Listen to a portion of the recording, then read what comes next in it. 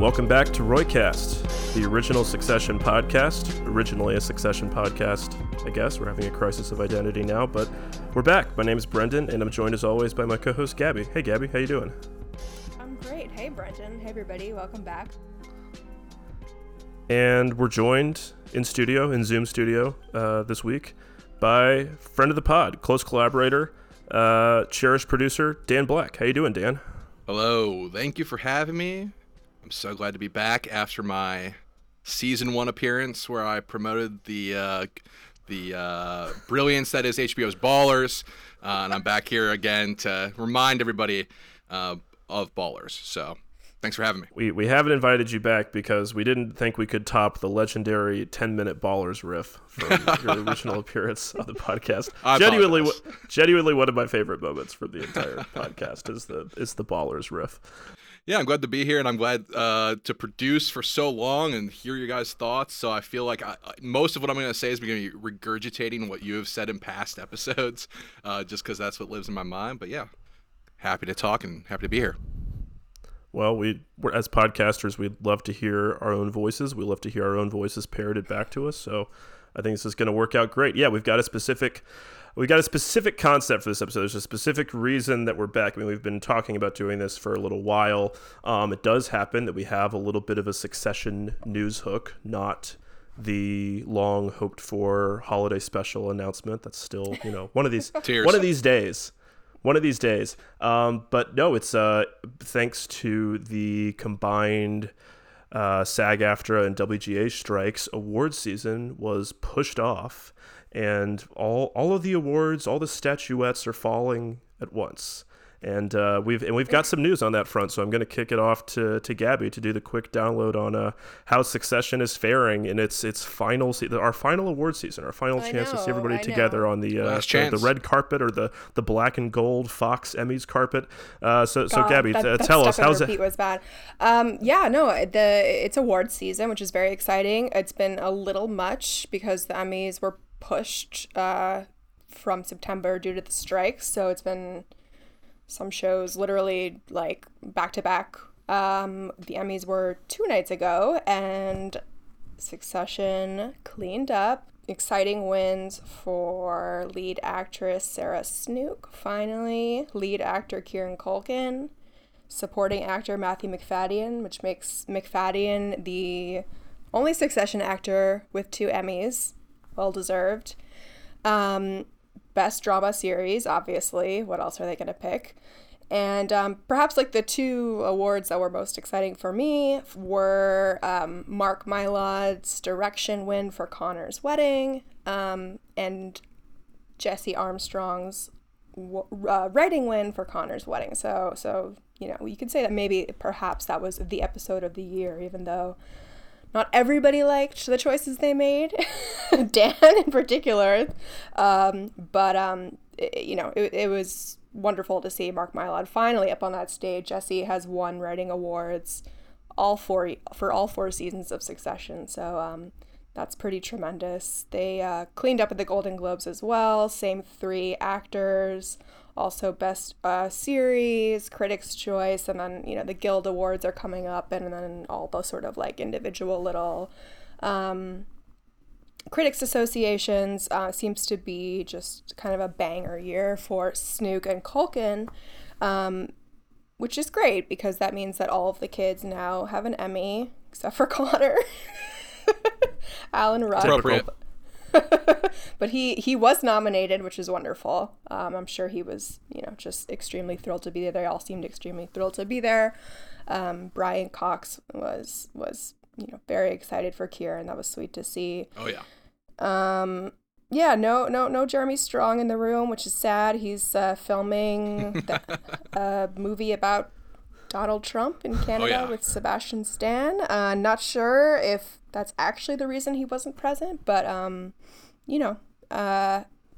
sure he's thrilled for his colleagues. And yeah, it's interesting that Culkin has been running away with it. We had been noting kind of since I think season 3 that he had some chops and was kind of stepping it up, and it's just it seemed to carry through. to season 4, I mean, no disrespect to Kieran Culkin, but I think maybe when we started this show, season 1, I don't think any of us would have ever predicted that he would have won a lead actor Emmy for this series, right? No. Yeah, no, it's a transformative role for the career for sure, and he seems to recognize that. I mean, and that plays a part in this kind of, as you're alluding to, this awards momentum where, you know, the first time you see him get up there and give a speech and he's on a red carpet, everybody goes, oh, this is a very charming, funny guy who's very emotionally like moved and grateful for this recognition, and that just snowballs into more people want to throw statues at him. Yeah, so and also that's what leads to him getting recognized more. He's been acting his whole life too, so like he's very beloved. You know, like Martin Short and Steve Martin. You know, he did Father of the Bride with them, and you know he knows so many people. It's like Emma Stone's big year, and they used to date, and they're friendly now. And she's producing a movie that he's in with Jesse Eisenberg. So you know, it kind of just feels right. And him and his wife Jazz have been like very cute on the red carpet. Yeah, it seems sort of like a phenomenon of just like, he sort of just became the really likable one. And you know, it was always a little thorny with Jeremy Strong as the seasons went on, and his controversies and his articles and stuff. I'm not really sure how these awards bodies, voters feel about him. Hopefully he doesn't let it get to him too much. He's a real actor, so they hate him. Yeah, I mean, his performance was, I mean, it's not like his performance dropped in quality at all, right? It just kind of feels like Culkin was sort of like most improved. Like, it just, you know, these awards are obviously fickle, and they're based on things other than just performance, but, you know. Well, that's what I mean about these kinds of like narratives of personalities. That's why, you know, that's one of the big reasons, you know, for me, it's always like difficult to take these things seriously, is because so much of it becomes about publicity and personality. Who's more likable? Who gives the tearier, the more inspirational speech? And I think at worst, a lot of the time you feel like somebody's being given an award because rather cynically people think it contributes to some narrative that is supposed to be feel good, and it all feels rather condescending. And I think in this case, it's a nice combination of everybody seems to really like the guy, and I think objectively of the people who were nominated, he's the correct choice. I mean, like, yes, Jeremy Strong gave a great performance this year too, but he's already been recognized, and I think Culkin had some of the showier scenes, and I think it's totally correct for him to be winning these awards. As embarrassing, I think, a little bit as it is when you just totally stop the competition, as Succession has been doing at these awards. You know, I wanted to say, you know, pour one out for Better Call Saul, another great show that I know has a lot of overlap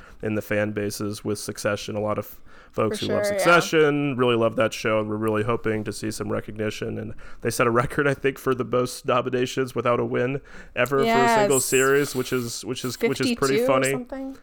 And, you know, again, in a way, kind of a feather in their cap to have that statistic. You know, it says something about the kind of show they are.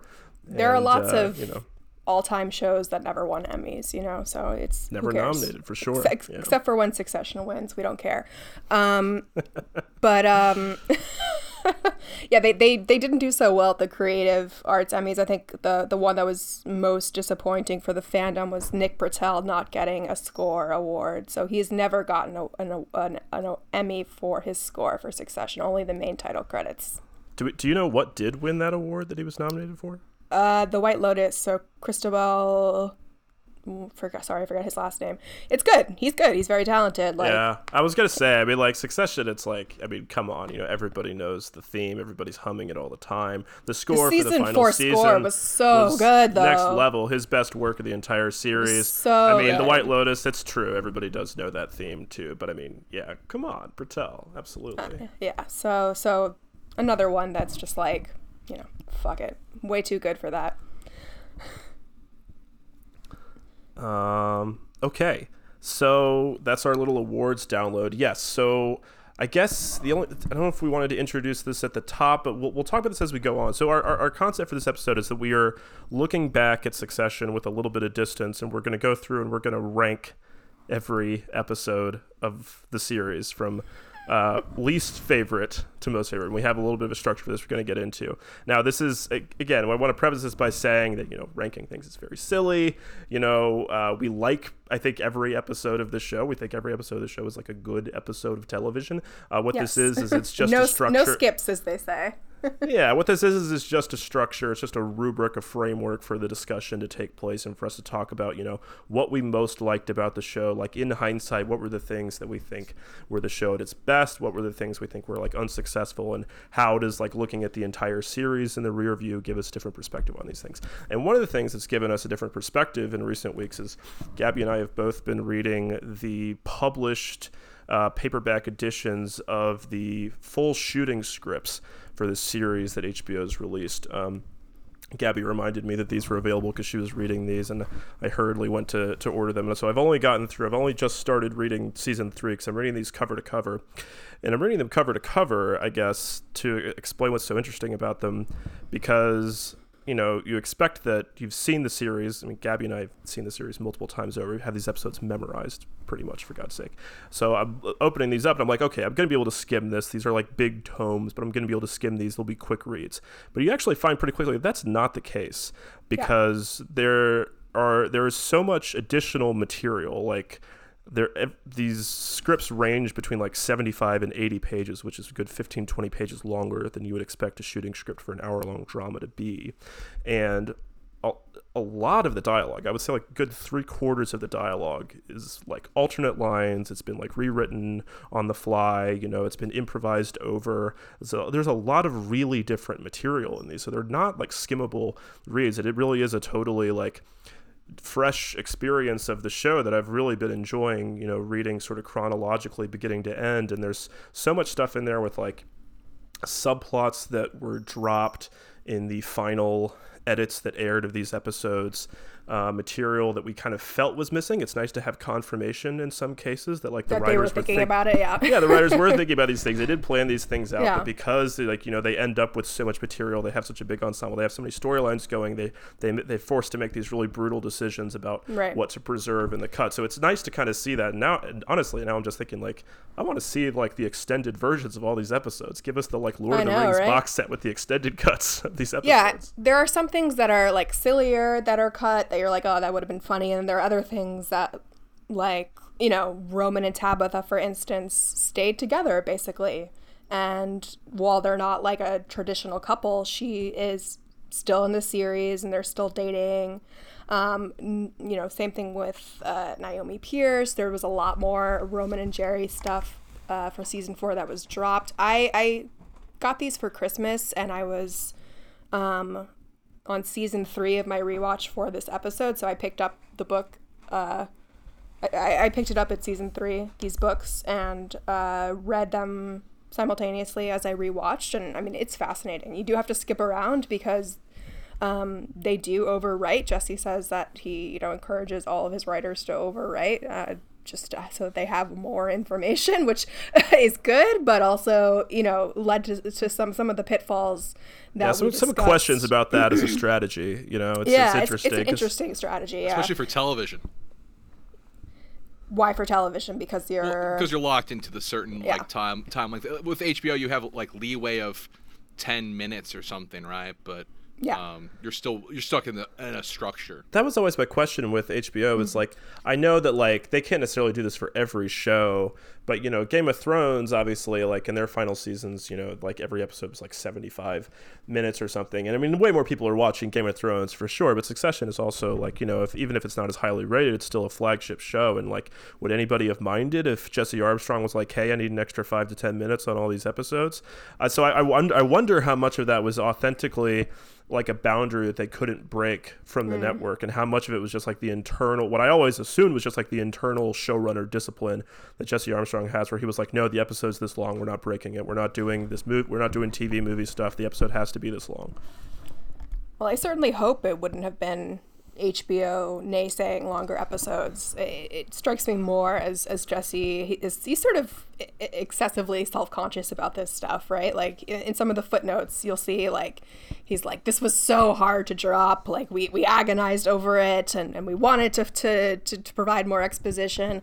It's very cute reading these because they are they've been very clarifying, very helpful for the processing and helping me sort of rank these episodes, because I don't find ranking art to be a natural process at all. Art I like, at least. It just does not feel adequate. I'm like too indecisive about it. There's too many X factors.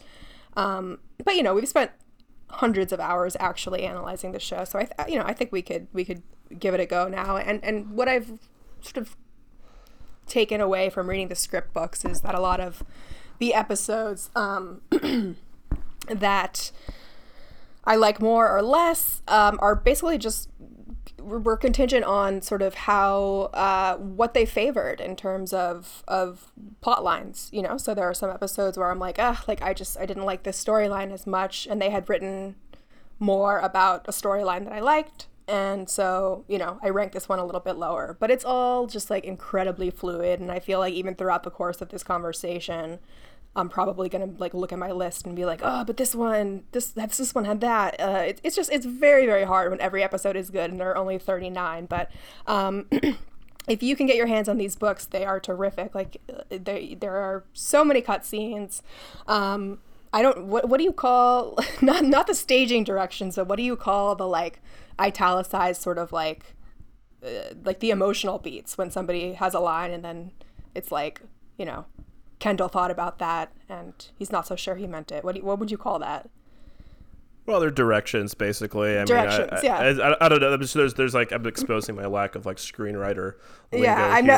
The different sort of like parentheticals and things like that. Are like, like they'll have like parentheticals where it's say, Kendall's saying this, but in parentheses he really means this, right. which is a fun way to like write that sort of like emotional direction. Yeah, and Jesse does explain the discrepancies and things that are absent. He really is very painstaking about all of this. So he outlines this in the beginning of the script books, where first thing is the edit, obviously. So what we talked about, he prefers the overwriting and things are just going to get cut because they write too much. And 2 is the alts, which basically are just like a bunch of other kind of jokes that they wrote. Succession is just like, a machine for these, silly little jokes. And fun little note that Kieran Culkin memorized those, like, apparently front to back, and was able to kind of just throw them out at will. Again, child actors, very, very good at memorizing. Late change, self-explanatory. Fog of War, which I really liked, and if I was ever an actor, I think I would fall prey to Fog of War, which is just kind of about like syntax and paraphrasing. So you notice that a lot, like in a script, that somebody will like, one of the actors will change the sentence structure a little bit. It's not really changing the content. But Jesse is meticulous, so he does point it out that sometimes some things just flow better for particular actors. And it was interesting for me to see who kind of sticks more to the script exactly. Like, for instance, Brian Cox generally tends to stick more to the script, like veteran stage actor. This is what he's been doing his whole life. That makes sense to me. Whereas, some of the other characters, the other actors were more inclined to sort of put their own spin on it. And there's, of course, the improv, and then ADR, and the remembrance of things past, which is great because, we always talk about how this is a show that builds on itself and builds on its own history and incorporates from past seasons. And so this would be like an opportunity for an actor or for a writer or for anybody who was structuring the episode to pull something from an earlier episode or from an earlier season that might make sense in context, which I think is really, really interesting. And it's a reflection of everything we've talked about in terms of how the show continually just builds on its own scaffolding and foundation.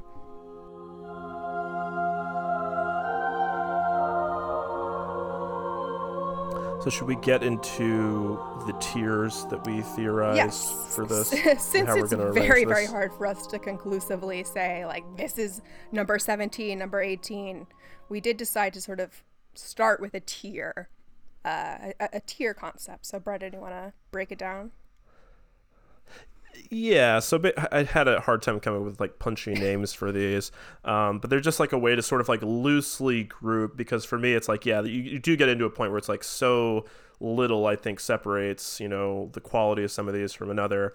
But in terms of like trying to talk about these in a way that, I don't know, maybe helps us guide the discussion, the bottom tier is what I broadly would call like unsuccessful episodes, which probably doesn't even feel right, because even these episodes, and I have like in my mind there's a pretty solid grouping for me on the lower end of my rankings that I would slot into this category. I don't even know if it's like entirely unsuccessful or it's just like kind of off-brand a little bit sometimes. I think some of the episodes towards the bottom for me are just, a lot of this exercise comes down to the idea I have in my head, which hopefully we've elucidated on this podcast, of what it is that Succession does well when it's at its best, and what we think the sort of creative genius of the show is.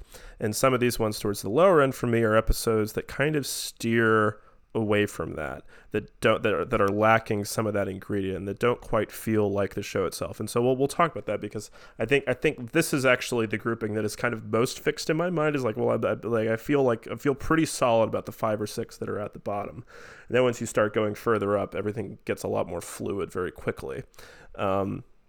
The third tier is, I don't know, I alternately think of these as like either conceptually flawed in some way, like they have, a big hook. A lot of, I think, the great Succession episodes have like a high concept, a premise that the whole thing is built around. It's usually like a container, like a sequence that everybody is like trapped in together in a lot of these episodes. And so for me, in this third category, I think of episodes where something about the concept, I think, is flawed in some way. Like maybe this was a big idea that they got married to that wasn't worth sticking with, or maybe in some way it's just like the ideas didn't quite come together, even though the episode may have a ton of really good things in it. The second place tier is what I've cheekily calling the far side of paradise, to borrow a phrase from Andrew Sarris's American Cinema. These are basically like, this is where we get into like, look, these are all great episodes, okay, but we have our favorites, and these ones just like don't quite fall into like the top 10 to 12 favorites category, which we're calling the Pantheon. That's the very upper tier of like, these are like the classic hours of what we think of as like kind of defining the show, where it kind of punches through and into sort of like a higher tier of what we think of as the genius of this show. Yeah, so hopefully is that relatively clear enough, and we can dive right in. Again, we like all of these episodes. Don't get mad at us. We are just it's also helpful, I think, processing the finale, which was hard. It was hard to do all of that and it's just like, when you're in the season, it's all happening so fast, and we have so little time to prepare, that there was stuff in the finale that I wanted to say that I hadn't even processed yet, and so it's a little bit of a good opportunity for us to big picture. Yeah. We've told you guys, like, we get exhausted doing the seasons. Like, we're not gonna have to do that again, but things get lost in the shuffle, and now with the gift of some distance and some time, I think everything conceptually sort of, becomes a little bit easier to parse.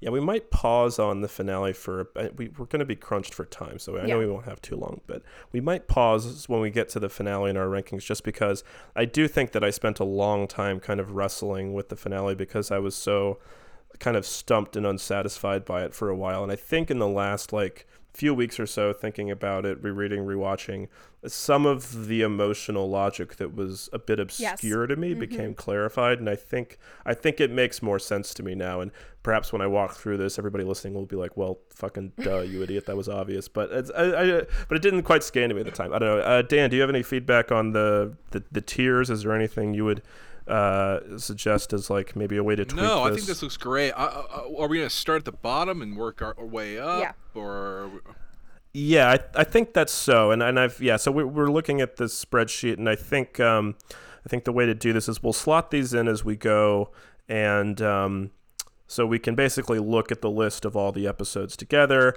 and say, okay, what's at the bottom, what goes next into the rankings, and so we'll work from the bottom up, basically. So starting at the absolute bottom of our rankings. I think we have talked about this before. I think Gabi, you and I have both said, we won't spoil it again on here for the sake of preserving whatever suspense there is to this discussion, but I think you and I have both said on the podcast that we roughly agree on what the very top and what the very bottom of the rankings are. Because for me the very bottom of the 39 rankings, I know, it's so weird that it's 39 not 40. So at the very bottom of the ranking, a lot of people would put the pilot of the show, but my suggestion has always been that it is season 1, episode 5, I Went to Market, the Thanksgiving episode, which is so painful for me because it's like it's the only proper holiday episode in the entire series, and it's like you really want this to be like a classic episode, but it's like they never did a holiday episode after this fifth hour of the entire series. So this episode has basically, you know, looking back at the entire series, every season I think has like some kind of like defining bug that informs kind of how I look at sort of the quality gradient between the episodes.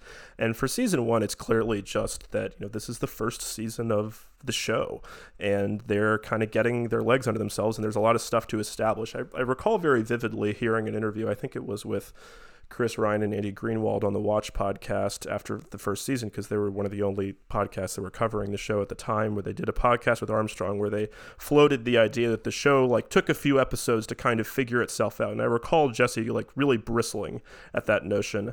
And he pushed back, you know, politely but quite firmly, and saying like, no, I feel like we had this pretty strong from the jump. But the thing that is, I think, undeniably true is that he writes the pilot for HBO. They shoot the pilot. The show gets picked up to series, and at that point he brings in a writer's room where they map out the rest of the season. And yes, I do agree that like a lot of the architecture is pretty clearly there in the early episodes, but they're also kind of going back and kind of like hedging and ironing out things that were in the pilot that they're kind of massaging. You know, there's characters in the pilot that just disappear. Alessandro Daniels, the character played by Parker Sawyers, you know, Roman's wife, Grace, rewritten to become his girlfriend, who is being retconned in this episode, which is part of what feels kind of quite clumsy about it, is it has to like take care of this business. And then the other piece for me that makes this episode feel really rough is just the Ewan character, which I don't really get clarity on this, because this is one of the things that like the Ewan dialogue is actually pretty much unchanged in the shooting script for this that's in the published book. But I know Cromwell said that he, you know, I think altered the direction of the character by asking Jesse to incorporate more of his own sort of like more left-leaning politics into what was originally conceived to be more of a more miserly, you know, perhaps conservative figure. And a lot of the dialogue, the big dialogue scene between Logan and Ewan in this episode has always just been very confusing to me, because it's trying to establish a lot, and Ewan's character is quite contradictory. And so I feel like he should make a much bigger impact, but he just like kind of doesn't. And I feel like the show takes a little while to reestablish him in season 2. It was a little weird on Ewan, because they had that discussion about him being like in the military, and he seems to be very proud of having been in the military, and sort of insults Logan for not.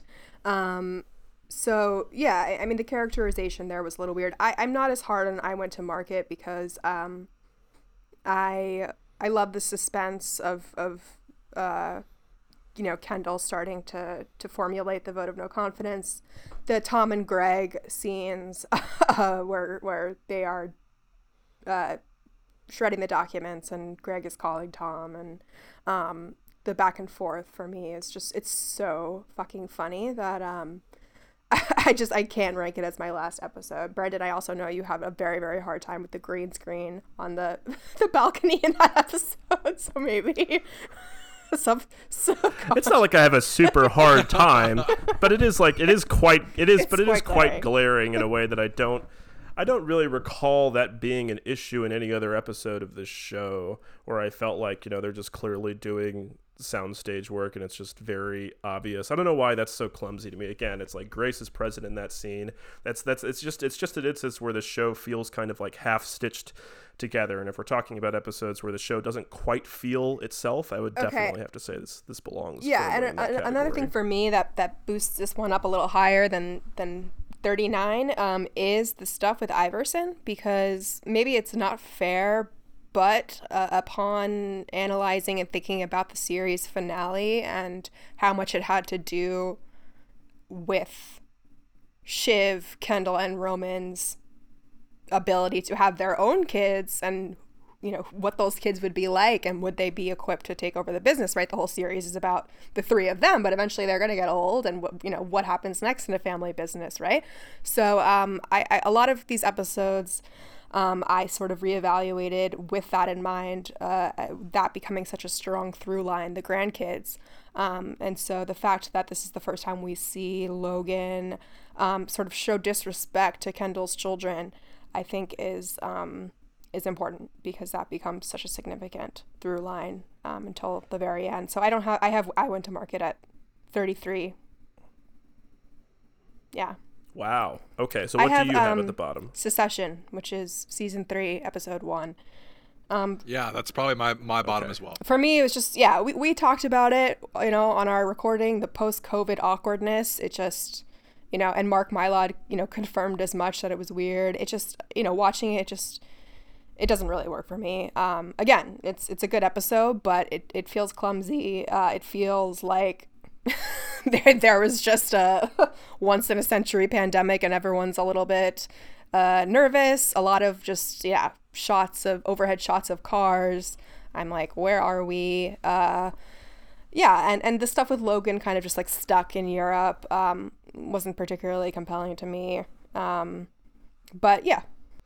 And if we think about, again, this framework of like, where does the show not feel itself? I know one of the big criticisms of that show, and one thing that does kind of like ring true to me in how sort of divorced that episode feels from the emotional stakes of the preceding season and of the series to that point, is that if you think of this as just a show where it's just like a game of musical chairs, people arguing about numbers, people arguing about who's going to take over this company that nobody should really care about who runs it ultimately, a lot of that episode does revolve around that kind of CEO jockeying. It is, I think, very much in that wheelhouse of the unsatisfying version of that show. So you guys both are agreed on that as the bottom. I definitely have this in the bottom tier for me. I'm fine with us putting that there if we want to put that there. We don't have to. We don't have to have the same. Do we have to have the same list, or does it have to be the roycast? It's the master list. Absolutely. List? Yeah. Shit. This is it. Yeah, that's the point of this exercise. And we're going to post this online so everybody can scream at us about it.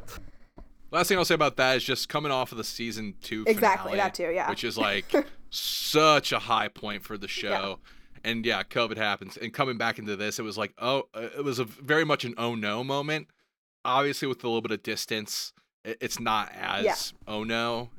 So I'm sure it's not as bad as I feel about it. But there is definitely something to be said for how COVID changed the course of this show, without a doubt. Like, absolutely. I watched season 2, and they have all these showy trips, and they got the bigger budget, and they kind of went crazy, and then this insane thing happened in the world, and I do wonder, like, if the show would have looked different. Yeah, for sure. I mean, yeah, if we talk about, again, what are the sort of like defining features of each season in terms of like what is the kind of flaw that the season is fighting against? For season 3, it's the COVID wobble, for sure. There's just a wobble with them figuring out how to work the way without that as much much in travel, the past, how to do the kind of like big sequences, big location shooting without being able to do crowds. That's a big part of where an episode where like retired janitors comes from, where they're basically in the same like conference hall the entire time. Like, so that's a big part of where that comes from.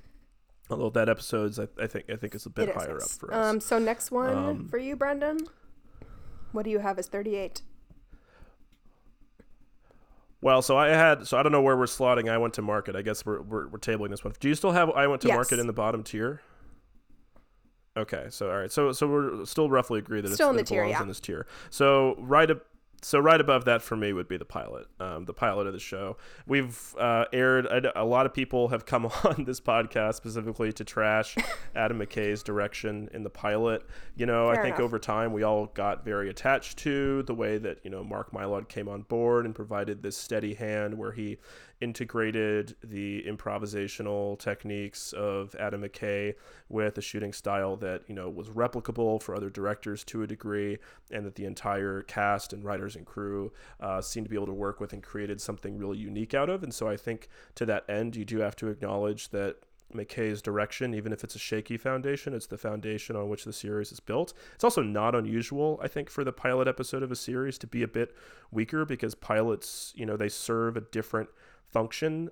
People who are very used to perhaps watching series in the streaming age may forget this, because it became more common for streaming series to order episodes, like to order seasons of TV directly to air, whereas the tradition had always been in the industrial practice was that you would shoot a pilot that was basically a sales pitch for the series, and the pilot of Succession is one of those. It has to basically make the argument for the show and stand on its own, in addition to being the first chapter of what is anticipated to be like a novelistic or a much longer serial arc.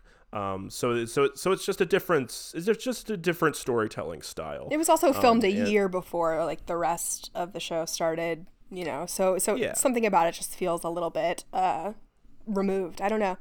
Yeah, but I like it. I still think it's kind of legendary in retrospect, because it's a little bit weird and sluggish, and like you don't really know what's going on. It's not a traditional pilot in terms of exposition, and it's funny, when I was going through the script book, they cut out a lot that would have made it a more normal pilot in terms of explaining like what Waystar is, Logan's history. There's a lot more of like background exposition, things that they're explaining about the family, but I kind of respect the decision to cut that out and make it just sort of like kind of this weird enigmatic episode where you're like, what is this show about? Because I remember I watched the pilot and I was like, I don't really know about this. It felt tonally just like a little bit strange, but in retrospect I think that's kind of cool. So I don't have the pilot as low. It's still in my bottom tier, but it's a couple higher, but I'm fine having it as 38. Nope, no, I don't really have any issue with that. Fair enough. Okay. So right after that for me is, okay, so this is where we get into, I guess we go back to the COVID wobble a little bit, and this is one that I moved into this lower tier today. I had this in an upper tier, but this is where right now I have slotted. We should establish what we've actually read. At tier 4, we have 101 Celebration, 105 I Went to Market, and 301 Secession. Okay, so we've done that's three. That's in reverse order. So Secession's at the bottom. I Went to Market, and so I think we're still figuring out where we want to put I Went to Market. So I'm gonna move that higher up and put Celebration down at 38. Yeah, we could put we could put I Went to Market at 37. I don't have too much of a objection to that. Okay, that's kind. That's generous in the interest of keeping things moving. But right above that, when I moved into this today, is I moved into this spot, The Disruption, season 3, episode Interesting. 3. It's an interesting one to talk about. Yeah. Yeah. Again, talking about episodes that don't feel like Succession. This doesn't quite feel as, it's interesting because the episode doesn't necessarily feel closed off in the same way that episodes 1 and 2 of the season do. Like episodes 1 and 2, Secession and Mass and Time of War. Mass and Time of War mostly takes place like at these night shoots, like these very emptied out night exteriors, and Rob's apartment, obviously, in the hotel room with Logan. It was like, yes, we're doing COVID shooting, we're doing interiors. The Disruption, by contrast, is an episode that's really has a lot of locations, and there is a lot of movement. There's a lot of cross-cutting and a lot of subplots going on. A lot of people. So you might say in a sense that this is the show getting back to normal a little bit, but it's also really not, because this is one of the episodes where if we talk about what the defining characteristics of Succession are when it's at its best, again, you think of those like big unifying sequences and set pieces in locations that draw characters together in a place where they're going to be forced to confront each other and confront drama. And The Disruption really lacks that. It doesn't have a big unifying set piece. You can maybe argue that that's Ken sort of gate crashing Waystar, but again, the characters are not really all in the same location there. Even the bit where Shiv is doing her presentation, which is a big splashy scene where Ken interrupts her with the Nirvana prank. Right. It's a pretty short scene. It doesn't really involve any of the characters directly confronting each other. So, and you also have a director here, Kathy Yan, who was a guest director for the first time. This is the only episode she directed of the series. It's got a really unique visual look where Yan is going for shots that are a bit more composed. People will remember the sort of very elegantly sort of like reflection shot of Shiv entering her office to see all like the empty speaker boxes after Ken's stunt. A lot of people highlighted that shot, like the things she does with the lighting with Ken. I think she was Emmy nominated for that. Yeah, I'm like 99% sure. Yeah, she may well have been. Yeah, and so I don't want to say that like the episode is like poorly directed or anything like that, or that this is like the wrong way to direct. It's a very different episode. Like it's the kind of episode it's a different vibe. Yeah, it doesn't feel like any other Succession episode. It feels very buzzy. Like maybe it's like the Z-Way thing and like having lots of Dasha in the episode and the bad tweet. It was like the high school. This is the most we described it Twitter as the high school.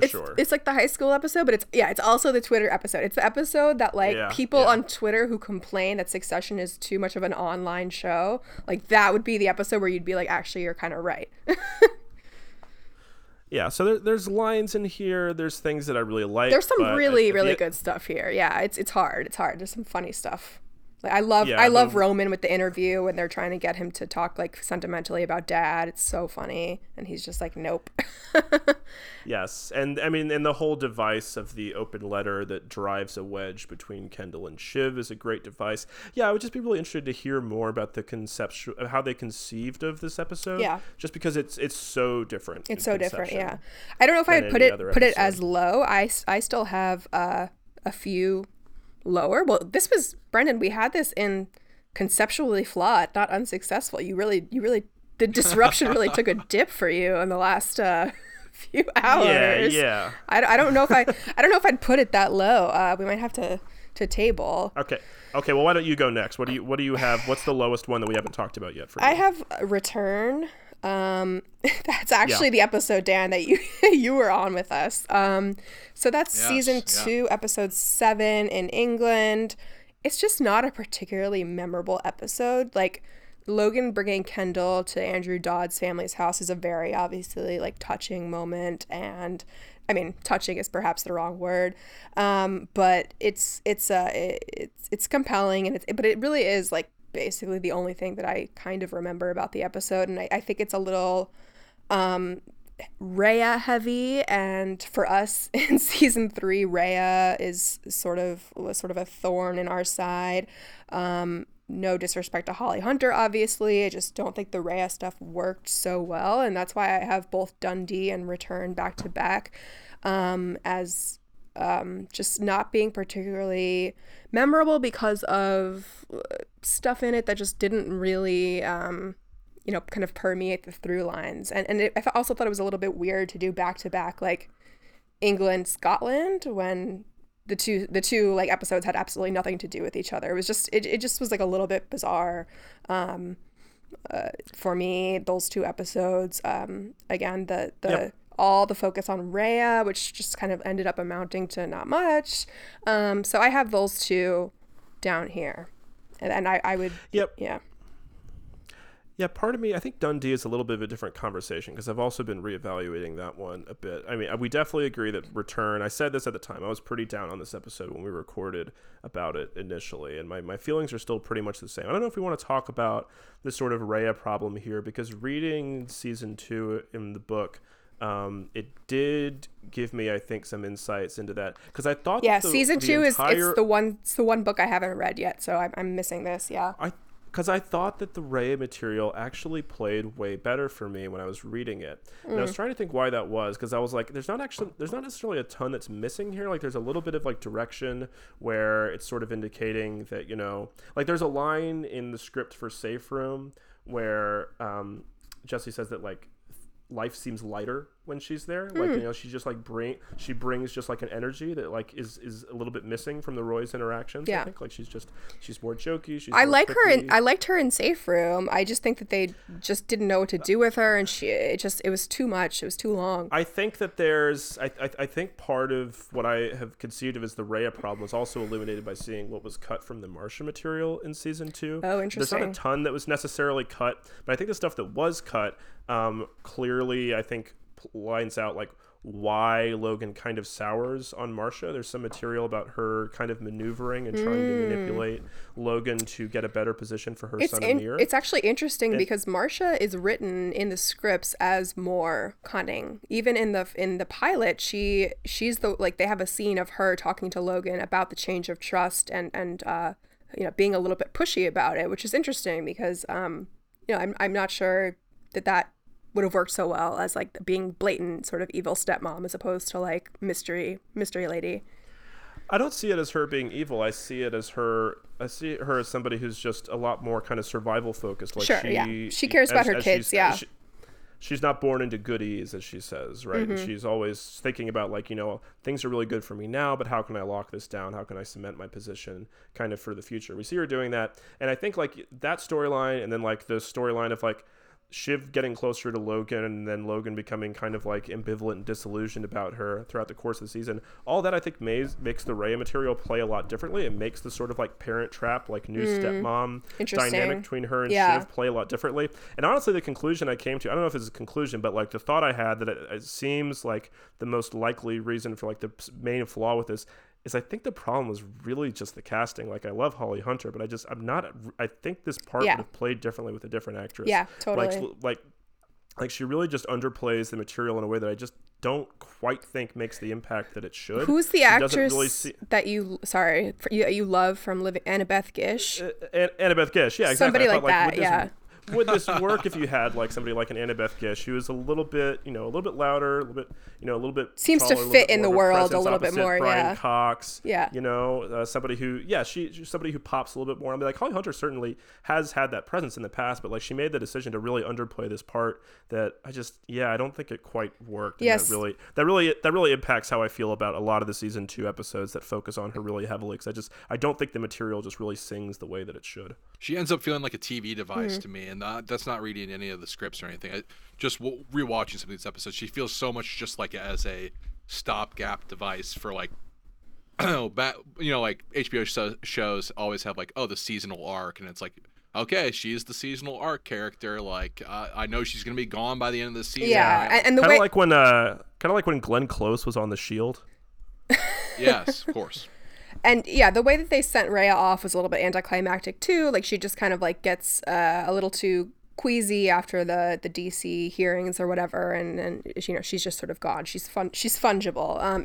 It doesn't totally work. But that's interesting that on the page it works a little bit better, because Dundee and Return, like the central tensions there basically are between Rhea and Shiv, right? So I'm fascinated by this notion that there was this sort of new stepmom kind of, because I felt like they were going for that a little bit, right? Like at the end of Return, it's Shiv realizing that she got fucked by Rhea.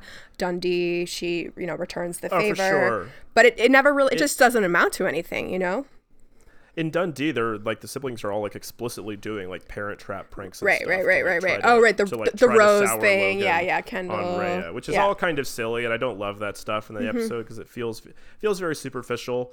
And I don't know if we want to talk about Dundee here. I feel like putting it this low would be underrating it a bit, just because I know a lot of people listening will be like, "What? That's the L to the OG episode." L to the OG. So you're right. I know. I mean, yes, one of the most iconic scenes. One of the most iconic scenes of the entire show.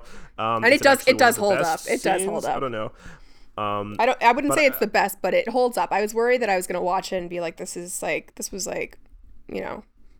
No, it's good. It's good. And also, while we want to show a little bit of appreciation to Adam McKay, one of the footnotes in the book clarifies that Adam McKay and Will Tracy wrote the lyrics to the OG together. Oh, that's cute. So let's say we got Return in the 36 spot. Yeah, I don't have these numbered here, but yes. So we've got Secession, Celebration, I Went to Market, Return in reverse order right now. Yeah. Okay. I'm willing to. I had the Disruption in a higher, but I'm willing to put it at 35.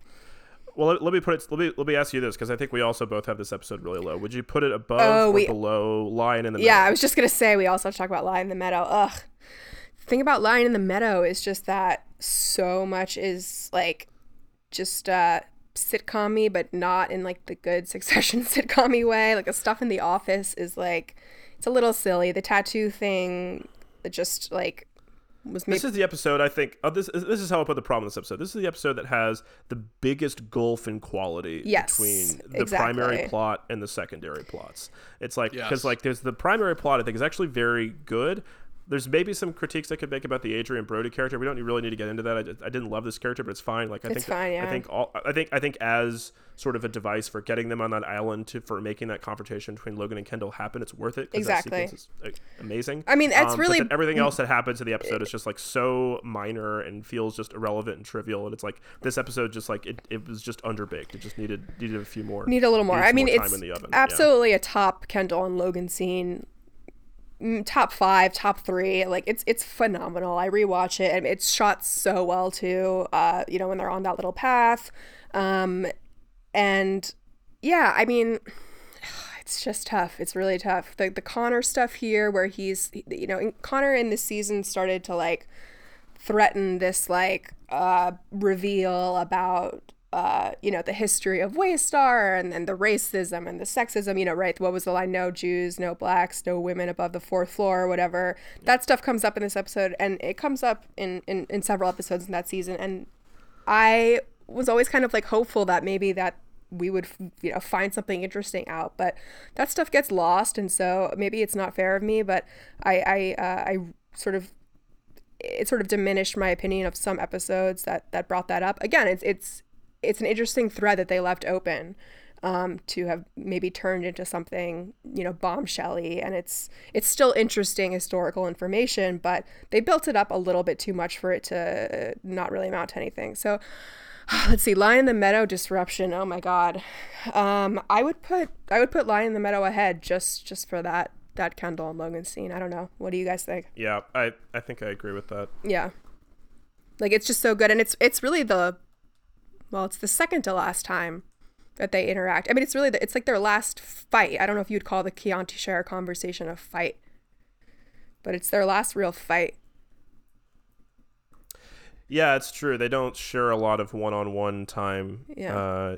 Pretty much after season 2, where they're together so much. Right. In season 3, they really only have those 2 big scenes together, and then there's Logan with all the siblings in rehearsal, and then poof, he's gone. Yeah. So yeah, we gotta cherish those scenes. Okay, so that's kind of remarkable. So we have 6 episodes here so far, and 3 of them are from the first half of season 3. So if we want to say that like this is like the roughest patch of the show, I think that's pretty clear. Well, for me, the roughest patch of the show is kind of the back half of season 2. Even though I know season 2 is everybody's favorite, blah blah blah. But yeah, so like I have, for instance, like I have our Jesties kind of low.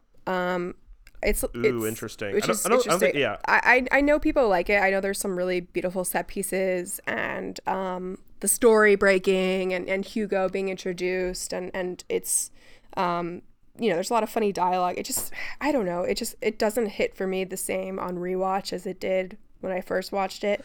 Again, a little too much Rhea, a little too much like, okay, what is like the emotional centerpiece here, and then the kids interview it's okay, it could have been better, yeah. I think that's a good way to think about it. It's an episode where I think a lot of really good stuff happens, and there are a lot of really great moments of direction. I think it's Matt Shackman who directed our Jesties. I've often talked about the scene of Shiv in the sort of cafe restroom on the conference call at the beginning. It's one of my favorite bits. It's just like blocking in the series is just like a great way to like make a character physically uncomfortable. It's a kind of great thing that the show would do with blocking. Similarly with the sort of ticking time bomb suspense piece of the story breaking. I do actually like all the Hugo stuff. Yeah, our Justice has a ton of stuff I really like in it, but I do see your point at the same time where we're kind of circling like the really great Succession episodes for us have like a big emotional centerpiece that this episode lacks a little bit, but it's kind of replaced, I think, just by like the urgency of the plotting. It is one of the episodes that feels like the most like sort of breathlessly paced to me, where things are happening. It's important. It's very important. Quickly. Yeah. So for that reason, it's like I might put it in that third tier, but it would be towards the top of it, I think. Okay. Well, what else do we have floating around here at the bottom? We could talk about monsters. Oh yeah. Okay. So we want to talk about monsters. Do we think that like Do we want to say that we're still putting stuff in this unsuccessful tier, or do we think that we're up in tier 3 now? Because I can't really decide if I think Munsters belongs at the bottom tier, because let's say we're in the third tier now. We're in the we're the conceptually flawed minor work conceptually flawed / minor issue. Minor work. Thank you, Dan. Thank you for embracing the tiers. Somebody had to. Well, yeah, Succession's episode 1s are always for me, like they tend to be the weakest. They're not the strongest episode of any season. Yeah, for sure. Munsters was great for the Colin stuff. Like that was so gratifying, and it obviously paid off very much for the rest of the season. So it's hard to to say that was wasted time or anything. It's weak on the kids a little bit. Like I think it's funny. It's funny to see them in LA doing their, the 100. Like like that stuff was great. It was very, very well written. But for instance, like when I was reading the script, they cut like a really good C-suite scene from that episode. And then we have a lot of time that we're like at Nan Pierce's house where I'm like, okay, did we need to go back here like again and again? So that was my major problem with the Munsters. But and then there's it ends with that beautiful Tom and Shiv scene. I know that Marie was very frustrated by their conversation, but it's nevertheless it's a pretty powerful scene. Marie with the controversial takes. Yeah, this and 402 rehearsal are very tough for me to kind of order. Because I have rehearsal higher. Yeah, this is gonna be interesting. Yeah, I do too. But it's very tough for me to think about these in terms of the ranking exercise, because when you think about it, so what's the big flaw that each season has? For season 4, it's the time crunch. Yeah. It's that so much is packed into this season, and ancillary to that is the gambit with killing off Logan in episode 3, which I mean I love that as just like a structural narrative device. But the way that the writers set this up by saying, basically, we're not going to signpost this at all. And we're going to proceed as if the season is about something else. And we're going to proceed as if this is just real life happening to the characters, and this death comes and interrupts it. So basically the first 2 episodes of the season are in real ways kind of misdirection. And that's the part that I think leads to the business of the Munsters in particular being a bit minor, a bit labored, a bit sort of like intentionally self-parodic in the sense that it just resolves around characters literally saying the biggest number to each other, which is like I think is an intentional kind of like lampshading parody of the show. And I think that the show makes it it thematizes that in a way that you feel Logan's frustration with the way that his life has turned out, that he's engaged in these kind of meaningless battles over numbers, and he misses like the passion of like the real battles he would have with his kids for That's power. True. As fucked up as that is. The who's got a joke scene is actually quite good. Yeah, the roast of Logan Roy. Roast. It's like but on the other hand, it's like season 4. Yes, I think like these structural problems I think do weigh it down. But on the other hand, by this point in the series, the show is just like. It is sort of this self-generating organism. Like, it's insane the way that the writers know the characters so well. They're able to generate material for every character. The actors are able to, pretty much everything is like good and usable, and that's what makes these decisions about how to cut stuff and how to condense things so difficult. Like this is where you almost feel like Jesse's saying, okay, we have to just cut this off because this thing is just alive at this point. Right. It's like out of we're our gonna control, have to basically. Yeah, exactly. The rate of like story and like plot and character and like drama that's being developed, it's like it's too much for like almost the episodes to like contain. Right. If he had on the mind that there wasn't going to be a season 5, especially, I still think even though even though there's structural narrative things that bug me about these episodes, I do think this show is just so sophisticated at this point. I love I love love rehearsal. I don't know why. I love it so much. I know in our episode I talked about it as like it's the New York episode, so I have a particular affinity for it because the show, even though it's based in New York, it really isn't about New York. But yeah, like them hopping around the city and like Willa getting lost, the Broad City gag of like the GPS phone, the karaoke, Logan walking the street with Carrie at the end complaining about the rats getting too fat. Like that's such a stereotypical New Yorker thing, and you never see Logan like walking around the streets. You never really see any of the kids like walking around the streets of New York. They're always just getting into cars, you know, and they're sort of bouncing around here, and you know, it's nice that all four of them are together like that. I don't know, you know, I it's tough because the you're not serious people conversation. I think we're agreed that rehearsal is a bit higher up. I don't think we're going to get to it yet. It's Yeah. I don't think it quite. I'm not sure if it is in that second tier. Like we'll see. It's close. It's close. Yeah. For me, it's close. It's like on the border of the second and third tier, but it's definitely higher than Munsters, and I have several in between rehearsal and Munsters. Yeah. So let's talk about like some of the season 1 first half that we have here. Sad sack shit show and lifeboats. Yeah. Yeah. That's kind of what I was looking at right now too. Yeah. Go ahead, guys. Those are really tough for me because again, it's like we're all just picking favorite children here, which is the entire subject of the show, so we should be good at this. But I think of those, yes, I think one of those has to go here. I think I would probably say Lifeboats of those. Like I really love Lifeboats, but it is, again, one of these episodes that doesn't have a super strong conceptual set piece hook to it. It is a day at the office or a couple days at the office. The entire drama is structured around, you know, how is Kendall going to solve this problem with the bank? This is like in the very early days of the show where people are just like, is this just a show about stock prices? Like, what is the show about? And I think what this episode does really well is it establishes a lot of Kendall's kind of like business mindset lexicon that we're going to return to so much. I mean, the lifeboat speech is legendary. Yeah. The lifeboat speech, the stuff where he's talking about, like, you know, let's put, you know, a documentary about the Epic of Gilgamesh on the internal, because what are we if not storytellers? Like, I think about that all the time.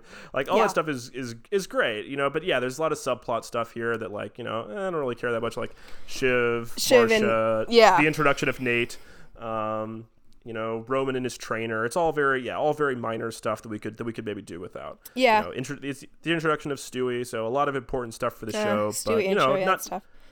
Yeah. You know, but in the grand scheme of things, you know, in the fullness of time, not the strongest hour of the show. Yeah. So I'm fine with Lifeboats going here. I'd put that one next. Yeah. So I would.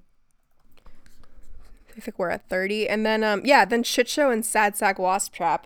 Those are tough. You know, like I kind of fell in love with the show Shit Show at the Fuck Factory because, you know, I kind of finally started to like get what was going on with the dialogue. I started to get these Arrested Development vibes. And I think it's just, I don't know, it's a very, very funny episode. Again, like, there's a lot of just, like, silly jockeying, like Shiv and Rome talking about, like, you know, is it going to be Jerry? It's fun. It's a fun episode. But, yeah, I'm not sure it deserves a spot, you know, high up in sort of the ones that kind of emotionally pierce us. And Sad Sack Wasp Trap, also a really good Office episode. Very hard for me to denigrate just because it's the episode where Tom finds out about the cruises scandal, and that's just all like very, very funny, and it's the beginning of his entire just like saga with that, and trying to talk to Shiv about it, and Greg and so forth. I would have a hard time deciding which one of those I like better. I would initially have always said definitely Shit Show, but Sad Sack Wasp Trap has grown on me a little bit. Yeah, I think Sad Sack for me, it's like, I mean, obviously that is one of the ones where you get everybody in the same location and you have like some drama that happens. And I do find that the introduction of the death pit there and the way that interacts with the subplot that is not super well developed, but I think it is well placed in this episode, the subplot with Kendall basically strong-arming this ATN anchor into going on a date with him and pretending he's like a good guy. Like, I always liked when the show, this is something that's also really apparent in the books, is how much there is a lot more kind of like sexual material in the Yeah. scripts that, Yes, a lot that more. ended up getting cut out, which is really fascinating because that's something that we always remarked on is that, you know, that there's not a lot of sexual material like in the show actually, which leads to this impression that the characters are really repressed in some way. They actually have difficulty experiencing pleasure, like that's literalized in a big way with the Roman material, but it's just really not depicted very much at all, like the sex lives of these characters. It's often alluded to, but it's a lot more present in some of these scripts, and it's interesting the ways that it's kind of cut out. And I always kind of felt that, you know, there was kind of a missed opportunity to go back more to that, to go to like the ATN culture and the company culture and the way that like sort of sexual coercion and harassment comes out. Yeah, even with talking about like the PR nightmare that it creates in the Death Pit storyline. Yeah, agreed. So yeah, I shit show a little bit higher than sad sack. Oh, I was going the other way. I was going to say sad sack is higher. Is higher. Okay. So what do you shit show? What do you think? It's just what's your like ultimate assessment? I mean, it's good. It's just it's I think I gained a new appreciation for it with Connor's wedding, right? When, you know, you look at how these characters deal with the possibility that their dad is actually he's not coming back, right? So like, that's exactly what I had in my notes. Yeah, there's a sense in which shit show is kind of a dress rehearsal for that episode later. Exactly. Which, spoilers is going to come a bit later in our rankings. There's a line in shit show that was like, if what happens earlier gets out, and Kendall's like, what happened? And then it reminded me of the phone call in Connor's wedding when the C-suite is like, well, you know, you guys have been estranged, and Kendall's like, we're not estranged. We had a family event last night. So I think shit show is great. It just has, I don't think it has like really high peaks or anything like that. It's just it's the sort of the second pilot of the show, so they're getting their legs under them in a big way, and I think they do that really well. I just don't think it really hits super high highs for me. Okay. So that's why I would be okay with it being a bit lower. All right. Even though I think it's like pretty like across the board, like I don't really have any issues with it. You know, there are episodes I would put above it that I have like more specific problems with. I have 39 Secession, 38 Celebration, 37 I Went to Market, 36 Return, 35 The Disruption, 34 Lion in the Meadow, 33 Dundee asterisk, 32 Argestes, 31 The Munsters, 30 Lifeboats, 29 Shit Show at the Fuck Factory, 28 Sad Sack Wasp Trap. That's your personal list. So we haven't put Argestes. We haven't put Argestes or Dundee in here yet. Dundee in here. I had them at 32 and 33, but I know that I said asterisk because I know you might want to bump them a little higher. Yeah, I think what would you put below? What would you put below Dundee? Like, where would you put Dundee, Brendan? I think Dundee goes here. Yeah, me. I think you're right. Maybe like above Shit Show. Right above Shit Show. Yeah, that makes sense. Yeah. Yeah. Okay. And I think, and so just we've already spoke a little bit about it. I don't want to go too much in depth over it again. There's a lot of stuff that's really enjoyable in Dundee, but I think to me, it being like one of these big party episodes that I always think of like being like where the show is kind of like peaks at like these weddings and these big functions, feels a little bit like a missed opportunity. The only scene that I think is like really dramatically powerful in the episode is the scene where Shiv and Logan sit down and they're looking at the book of houses and talking about like the past, and there's so much of it. Right. Like I think that's really powerful, which is also really interesting because it is a scene that was in the original pilot script. Yes, I couldn't believe that. I was shocked. Dundee. Yeah, it's incredible how they move stuff around from season to season. Like I was shocked to see that. I was shocked to see that. I love that scene. which just lends further credence to my thinking that like that episode's a little bit of a missed opportunity, a little bit underbaked. Yeah. Okay. So let's get into maybe. I think I have Argestes near here. This is where I start. This is where I have some of my more controversial season 4 takes. Maybe. Ooh. I don't know. Oh boy. Kill List. I'm not trying to do hot takes. Yes, Kill List. Yeah, Kill List and Argestes are a really interesting pair to talk about because they're actually quite similar episodes. I think they both are about like trying to land a big deal, although they're kind of trying to sabotage the deal in Kill List. They're both like very plotty. Like Kill List, I think the biggest flaw that it has is just that it's trying to do so much. Yeah, it cut a lot of the funny scenes of the like the the two camps sort of like doing games and all of that. It's very, very heavy on the deal making stuff. I love the setting and I do think there are a lot of funny bits in here, but you're totally right. It is thick with like, we gotta hit this beat.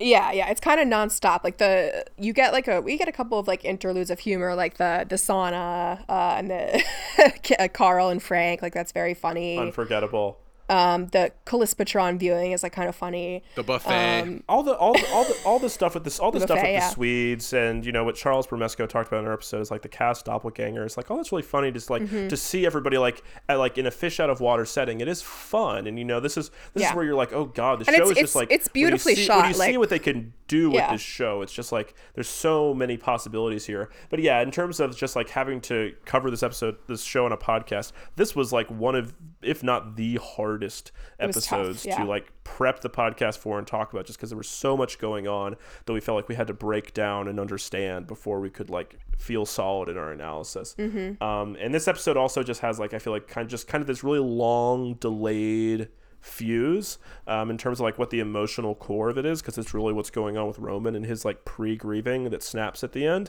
right? And it's like it's like towards the beginning of the episode, it's like, well, we kind of have a sense of where this is going with Roman, but it just takes a while to get there. And I came around really to loving Skarsgård in this season, but again, just because there's so much plot here, I didn't quite connect with his performance here.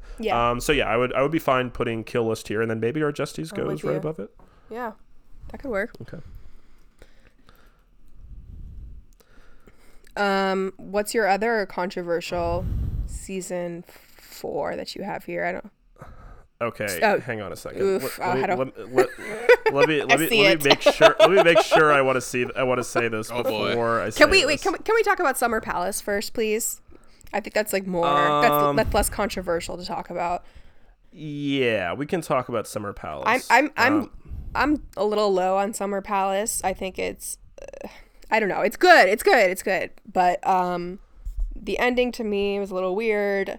I didn't love the pacing of it. Again, like I think it's just like these nobody's ever missing. The finale of season 1 is my favorite episode of the show. Sorry, spoiler. How we know? We got to build suspense for the end of the podcast. God damn it. We could cut this out, although Gabi has literally said this on the podcast. I've said it many times, and I said it in a GQ thing. So maybe we'll have a hot take at the top. Okay? We'll hold out some hope. But yeah, just like so, and then it goes into season 2, and I love the cold open of Summer Palace, and when he's in Iceland, and then he has to do the interview. It's so fucking good, but it really does slow down for me a lot in the Hamptons. It just, I don't know. I don't really have a great analysis about it. It just didn't really work for me as well as it did for other people. The coming into the room and this and that. I know the Shiv and this slant of light scene. It's a really nice scene, but overall, I'm a little low on the Summer Palace. Interesting. Yeah, this is one of our strongest points of disagreement. I think is that I have a real attachment to this episode and to. Really, I just really love that the first half of season 2, I think, is one of the strongest stretches of the entire show. And I think in Summer Palace, with that real great punchy cold open with that, that line, the first thing my son's ever done right in his life, smash cut to the credits. But like, there's just like this tone of just like, I mean, the siblings are really at each other's throats in a way that they're maybe not the rest of the series. In the first half of season 2, like the tone is just so acid and dark. Yeah, the first half of season 2 is great. It does set the tone. I love it. Yeah.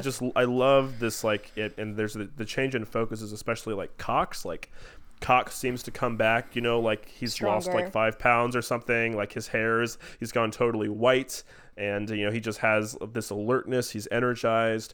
There's just like a real like sharpening of the focus, I find, that I just find so electrifying in this episode. And I don't know what you're talking about with the episode slowing down. I mean, I find it to be like really well paced, and I find everything really compelling. It just like it uses these very simple and in a way obvious dramatic devices that I just love those. Like the big metaphor of like there being like a decaying stink in the house is very like old school, but I really like that. And just like Kendall being this sort of symbol, this reminder of like what has to happen to the siblings to get close to their dad, this like omen of portent for what's going to happen to Shiv as she tries to get close to Logan over the course of the season. So you can, I guess you can argue that it feels a little bit outside the norm, but it's my least favorite of the first half of season 2. How about that? Okay. But we can table it because there's let's probably hold it. I want to hear the season 4 slander. I know what's coming, and I'm not sure if I agree, but let's hear it, Brendan. Well, this is where I would put the finale. Basically, this is where I would put. Oh, that's not what I was expecting. Jesus Christ, Whoa. That's even more. Oh my God. Yeah. Well, we could fight about this. I mean, like again, I said at the top that I don't know if made my peace is the right term, but I came to an understanding, and my reading of the finale has changed in recent weeks, with revisiting it. And I think just thinking about it more, I was able to sort of trace specifically what's going on with Roman in a way that sort of threaded the season together in a way that I found a lot more satisfying. And so I think the last 20 minutes of the finale, I think are just electrifying direction, acting, staging that pay off the show in a great way, even if it feels a bit abrupt. But, if I'm being honest and just like looking at the episode as a whole, it's too long. There's too much wasted time in Barbados. There's too much beating around the bush. There's too much. I think there is just a bit of them getting carried away with the sentimentality, as well they should, because it's a great enterprise that they're saying goodbye to. Look, you're right. It's a little long. I would have preferred a 12 episode season to this finale, I think. But for me, the Barbados scenes worked. I just rewatched that episode today, and I think every conversation they had there was good and necessary. Maybe, like it does get a little silly with the sentimentalism in the kitchen, but like we don't ever get to see the kids like that, and it's a good build up because it's not going to last. I also like that they include Caroline in the finale. I think that's important. I think she's such an important character. Again, another Oscar Emmy snub that Harriet Walter and James Cromwell never got Emmys for their guest spots. But I think having her there is important because the finale and its emotional architecture hinged so much on literally succession and generational, on who's coming next and Shiv being pregnant and Kendall's kids and all of that. And I think she was just such an important part of the show, and to have her there and to have her like kind of taking care of Roman after the Peter Munyon stuff is like it's amazing. It's superfluous, but it's very funny. Like, come on, it's very funny. There's something that I really respect about like the show taking like its limited time for its finale and like spending it on something as ridiculous as that. Yeah. And like the reveal of the friend coming out of the shadows behind him is so funny, and they're pitching like the most sketchiest shit ever, and they're like, these margins are going to be creamy. I just like it was so funny, and maybe they could have cut a couple minutes from Barbados, but I think most of those scenes were necessary. Like they had to talk that stuff out. It's really not about cutting the stuff for me. It's just about structuring it in a way that feels more like drama and conflict, and not just the element of this finale that bugs me. It's just like, well, it's just that they've done this so many times before. We talked about it. It was like the retread of which side are you on a little bit, like. Well, no, it's not even that. It's the season 3 finale. It's Mass in Time of War. It's every time the kids it's every time the show teases the siblings coming together so that it feels more painful when they yank it away. But we've just seen them do that before at this point. So as soon as they start winding towards that, I'm like, but we couldn't figure out a way to stage this, a way to structure this in a way that felt a little bit more, I don't know, just not, it doesn't have to feel like an apocalyptic confrontation for 90 minutes, but I don't know. It's just the languidness of it. I found myself justifying it more than I do like really enjoying it when I watched that episode. I think another episode would have been really helpful here because I totally agree. I think this episode's too long. Like it's just too long, and I know it's like it feels very ungrateful or something to say that about like the series finale of like one of the Pantheon shows, right? Yeah. But I think I agree with you where it feels a little off in its like structuring and its dramatic payoffs. Yeah, I think sometimes they just got really married to a specific idea where it was like, I think I read an interview, or this might have even been in the HBO After Show thing, where Jesse was like, well, we do the entire episode, had to build up to that final confrontation. I'm like, why? You can do anything. You can do anything in this episode. It doesn't matter. You don't necessarily have to structure it that way. I don't know. Right. I mean, the ending that ending as it's staged, again, it works really well, but I do kind of feel like we're just treading water until we get there the entire episode. Absolutely. That's fair. I guess I don't know if I want to go into a little bit more the realization I came to about the episode, or just like the understanding I came to about what's going on with Roman in this episode. But I think I was Adam was trying to push us towards this when we talked about this, but I didn't quite have this mapped out in my head yet. But like the meaning of that line where Roman says, we are bullshit at the end, aside from being, as I said at the time, kind of an escape hatch for just like, well, this is a very simple slug way of stating the thesis of the show in a very obvious, I think, kind of unsatisfying way. These people don't matter.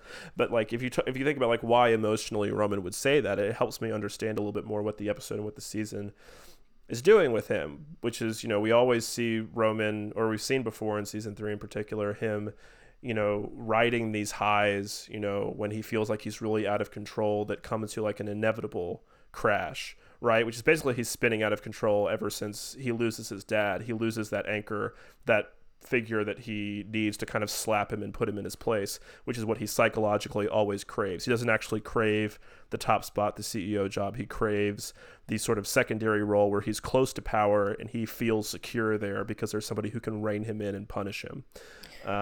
And so that reaches its most sort of destructive, darkest expression when he like literally walks out into a crowd of people to like let them trample him and almost kill him. And that's also, the meaning of that. What I said at the time was an ambiguous gesture.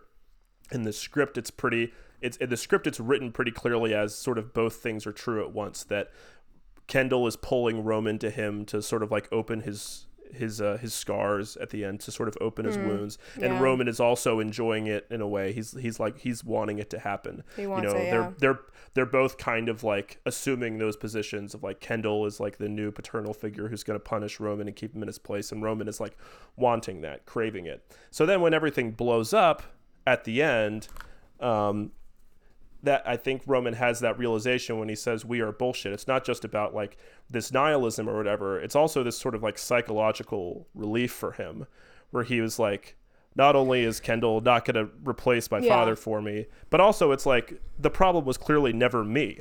It was all of us. The problem was all of the kids.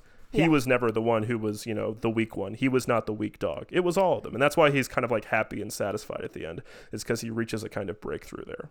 Yeah, that's fair. And they, even Kendall actually brings that up in Barbados. Bahamas. I'm not sure which is the setting, which is the filming location. Anyway, where he says to Roman, like, because Roman's like, he's like, you lost it at the funeral, like you're not, do you actually want this? Like maybe you're actually like a decent person and I'm the psycho, so I think that they're like, he's sort of reckoning with that, I think after the end of Church and State, right, when like before he goes out and he gets himself injured, and then he goes down and Kendall shows up and he's very like not into having the conversation, like he's very just not into this throughout the whole time. And I mean, I don't know, I think that's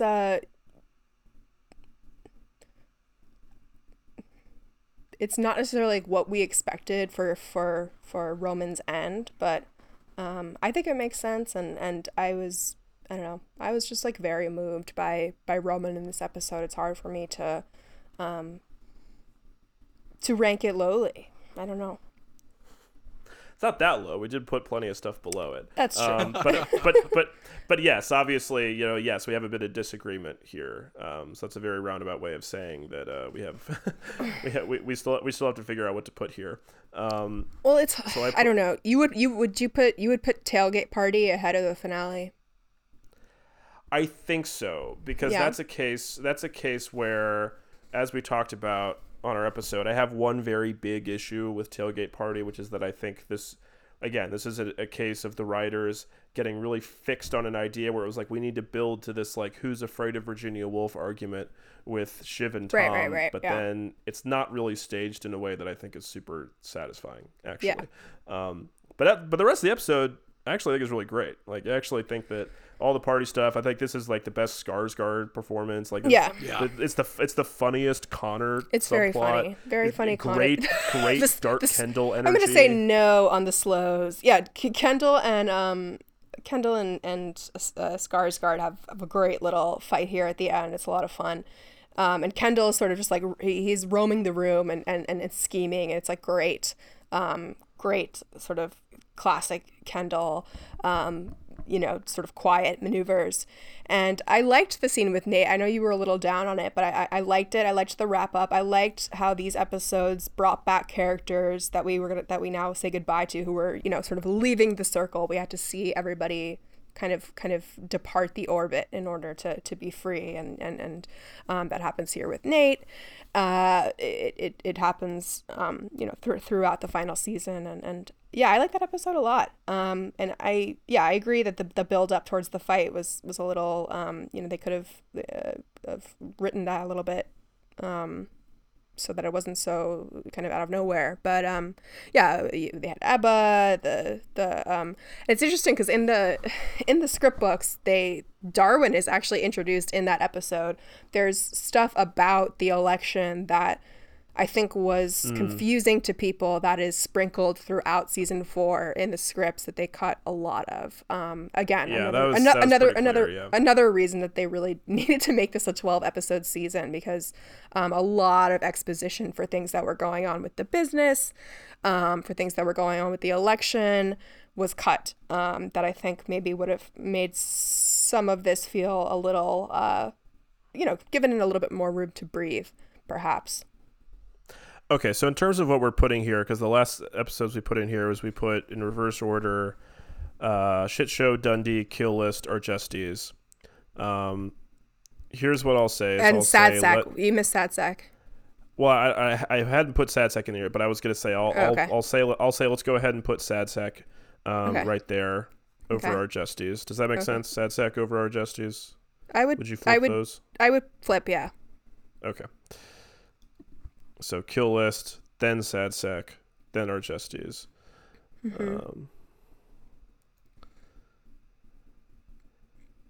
And I mean, I guess I can go with Summer Palace right above that. I mean, well, we can pick another one. That's let's do not do Summer Palace, and let's not do With Open Eyes. Let's pick another one that we can put down there. Maybe DC or Walter. DC is strange. I rewatched that one. It's weird because it feels like it's like 2 different episodes smashed together in a way. Yes, it absolutely which is. I totally forgot about, because like in memory it's like, oh, it's just like the Veep style congressional hearings, but there's a whole bunch at the front of this one, and so it ends up feeling kind of a little strange, to me at least. DC was like really exciting on a first watch, right? Because like the hearings are like a big thing, and then like the Roman storyline getting kidnapped in Central Asia is like, what the fuck? It's a fun, buzzy, exciting episode.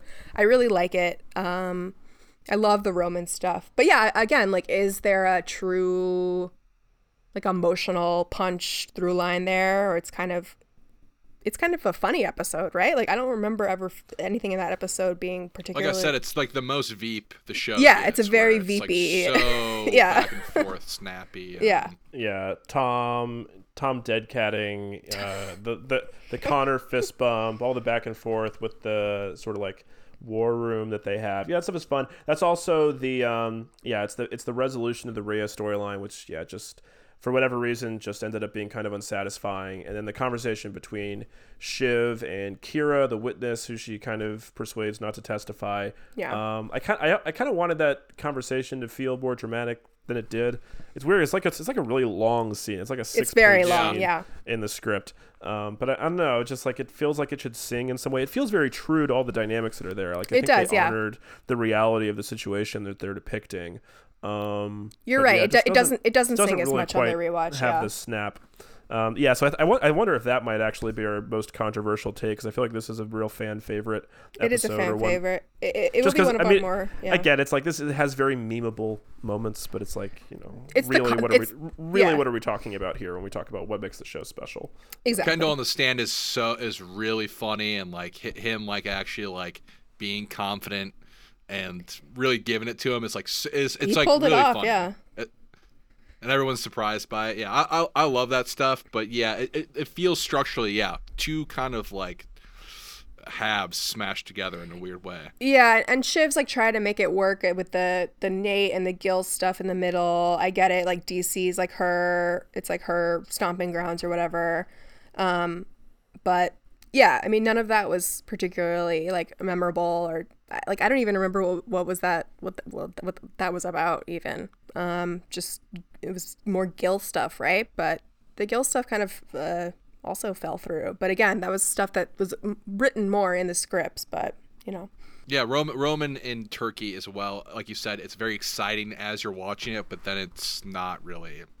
Well, it doesn't really mean anything. It's very funny. For me, what my takeaway from that was that Roman is perhaps, because Logan sends him because he's like, people like you. I think maybe it was the first time like we really get a sense of what Roman's strengths were, and that he perhaps could rise up, because when he went through that affair and that ordeal in Central Asia, he actually handled it quite well. He's like a pretty adaptable guy, and I try to imagine Ken or Shiv in that situation, or even Connor, and the absolute meltdowns they would have. I mean, Carl was having a panic attack. Can you imagine Kendall in that moment? Whereas like Roman really handled it well, and like you got a sense that like, okay, this is a guy who kind of like, he, for being a spoiled little brat, he handled that situation pretty well. And then he comes back for the season 2 finale, and he's got the right read on the situation.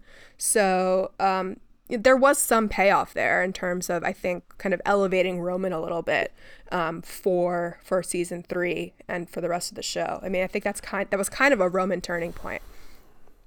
Yeah, I mean, the other thing that's coming to mind as we talk about this, and I'm fine with us ranking this episode here, but I also want us to keep in mind is, I mean, maybe this is just something we're okay with because this is our particular read on the show, but I think the way that we're ranking these so far is like something that's really becoming clear is that, the sort of like emotional weight of the show and the drama and the conflict is much more important to us than the comedy. And I don't want it to seem like a way that like we're discounting the comedy of the show. No, we love the comedy, yeah. We love the comedy, right? But it's like but it feels like it's not like the thing we come to the show for.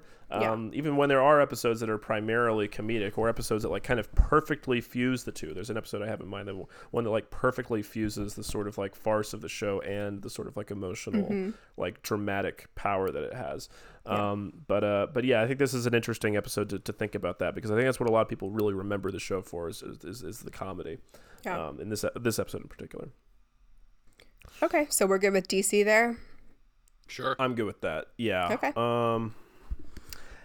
Yeah, I feel like for me, this is where I'm kind of wondering, do we go tailgate party or do we go America Decides? We haven't talked about America Decides. Yeah, let's talk about America Decides. I would honestly go church and state before either of those. I know you guys probably disagree. I know, yeah, you didn't like that one so much, Dan. Tell us again what your issue was.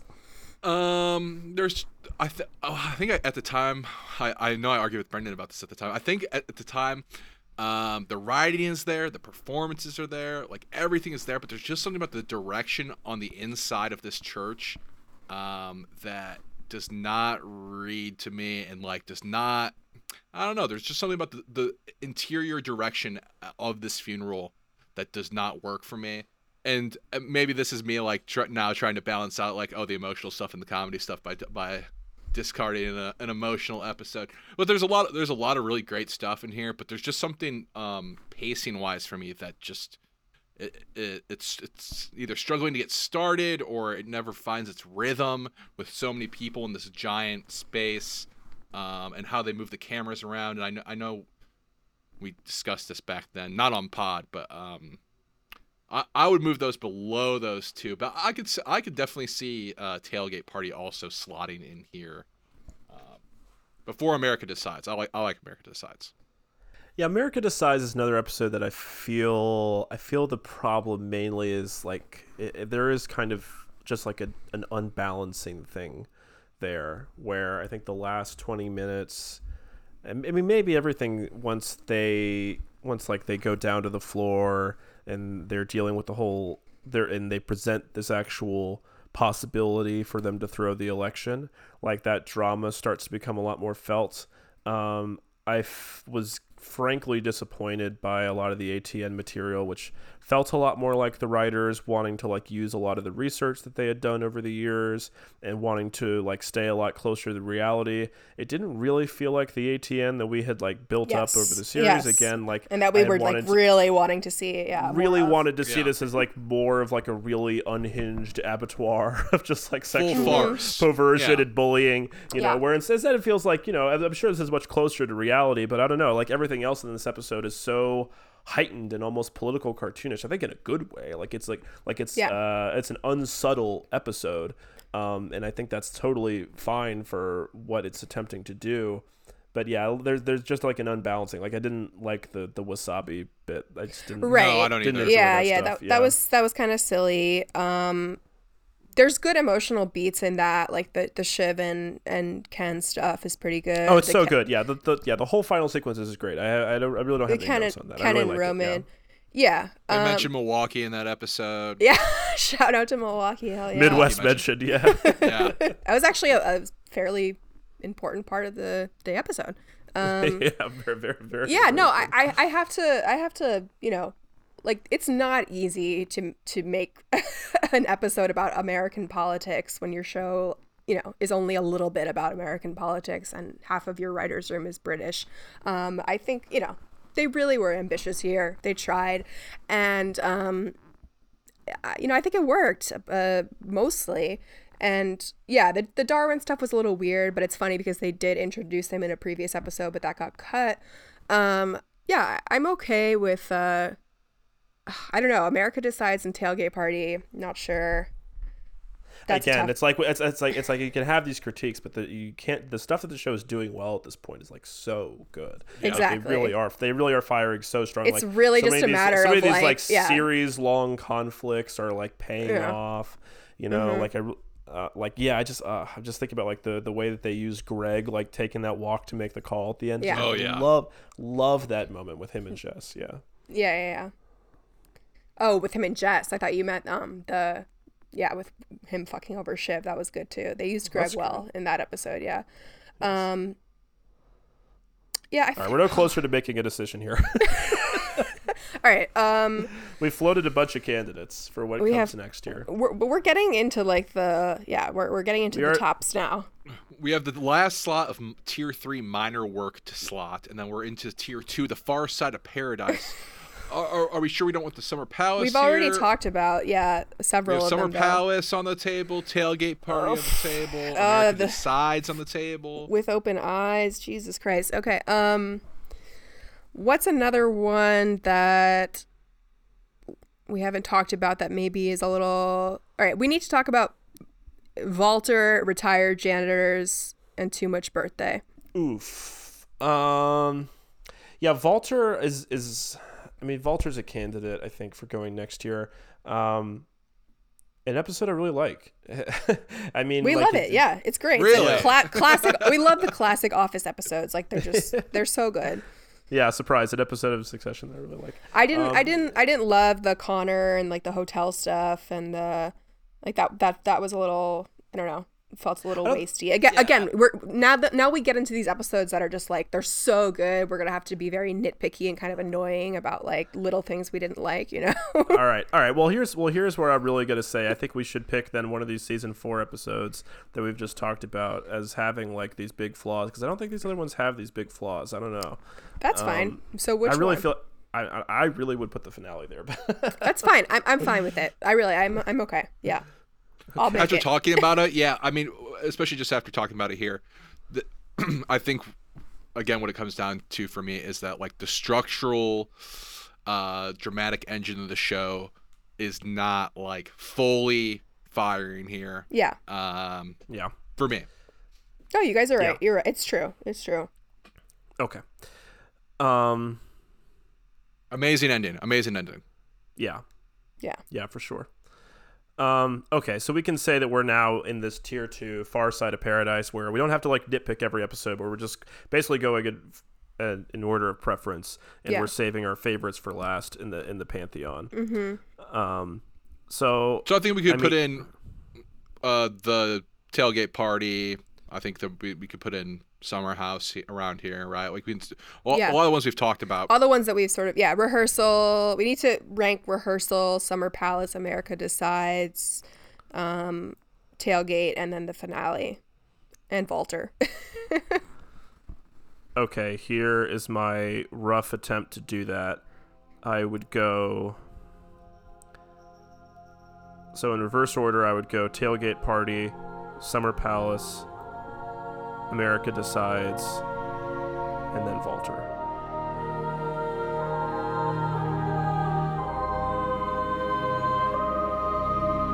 Yes. So with the biter work tier in reverse order, we have the Munsters, Lifeboats, Shit Show at the Fuck Factory, Dundee, Kill List, Sad Sack, Majesties, DC with Open Eyes. Gotcha. Now we're in tier 2, where my suggestion is that we go tailgate party, Summer Palace, America Decides, and then Walter. Tailgate party, Summer Palace, America Decides, then Walter. I mean, I would put tailgate party over Summer Palace, but you know. I'm fine with that, actually. We can do that. Let's do that then. Sure.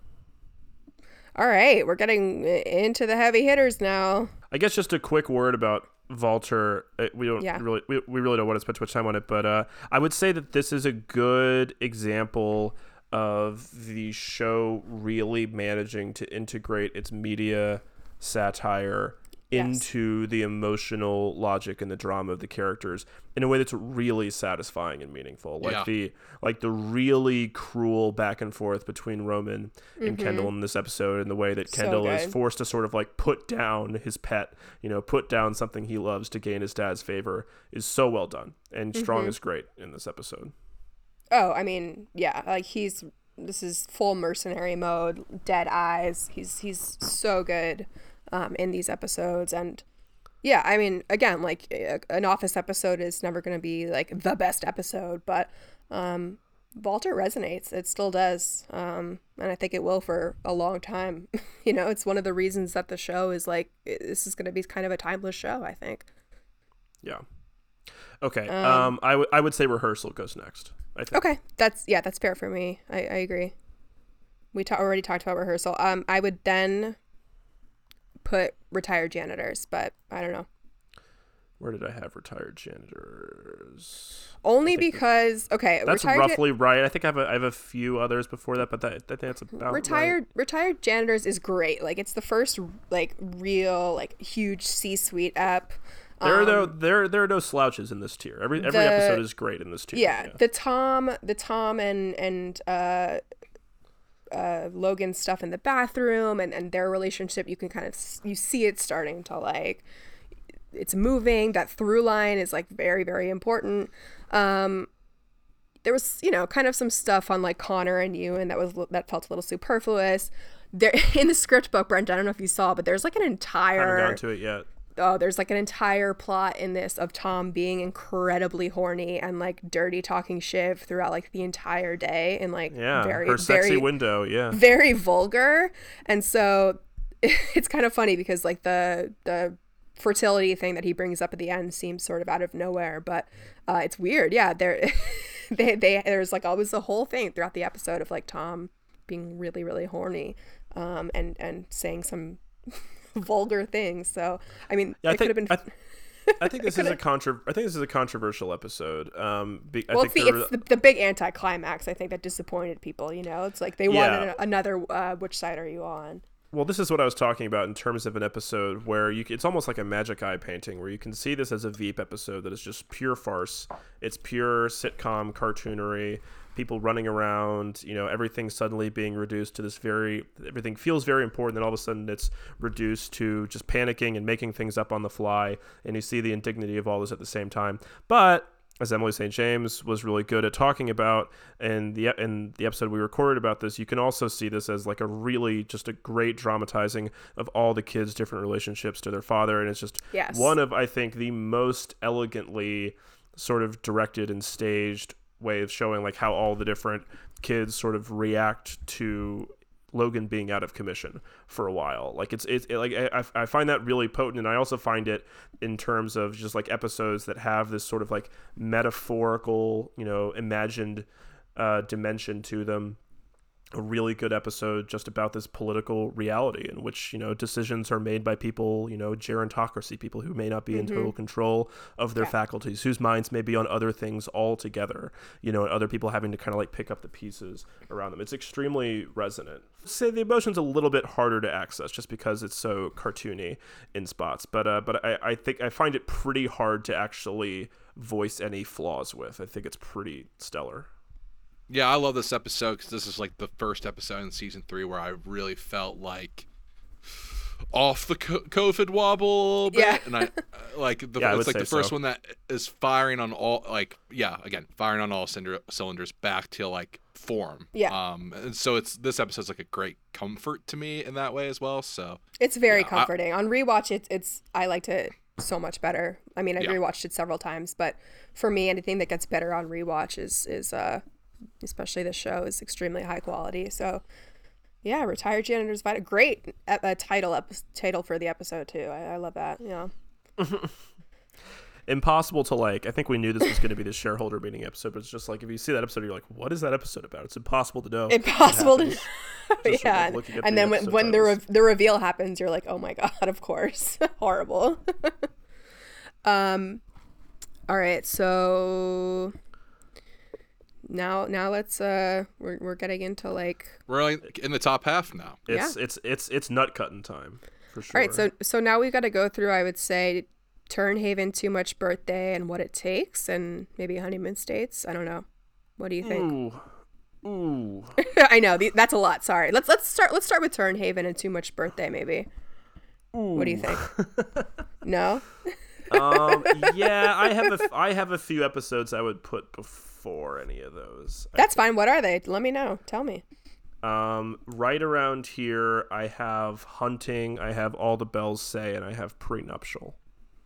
Hunting, All the Bells Say, Prenuptial. Yeah, that's, Hunting is tough, right? Because it's like Bore on the Floor might be what Succession is like. One of these signature sequences, set pieces of the entire series, yeah. And it's amazing. Like, it is genuinely so fucking good. That Lord of the Flies, like, Colin closing the door so that the waiters could leave the room.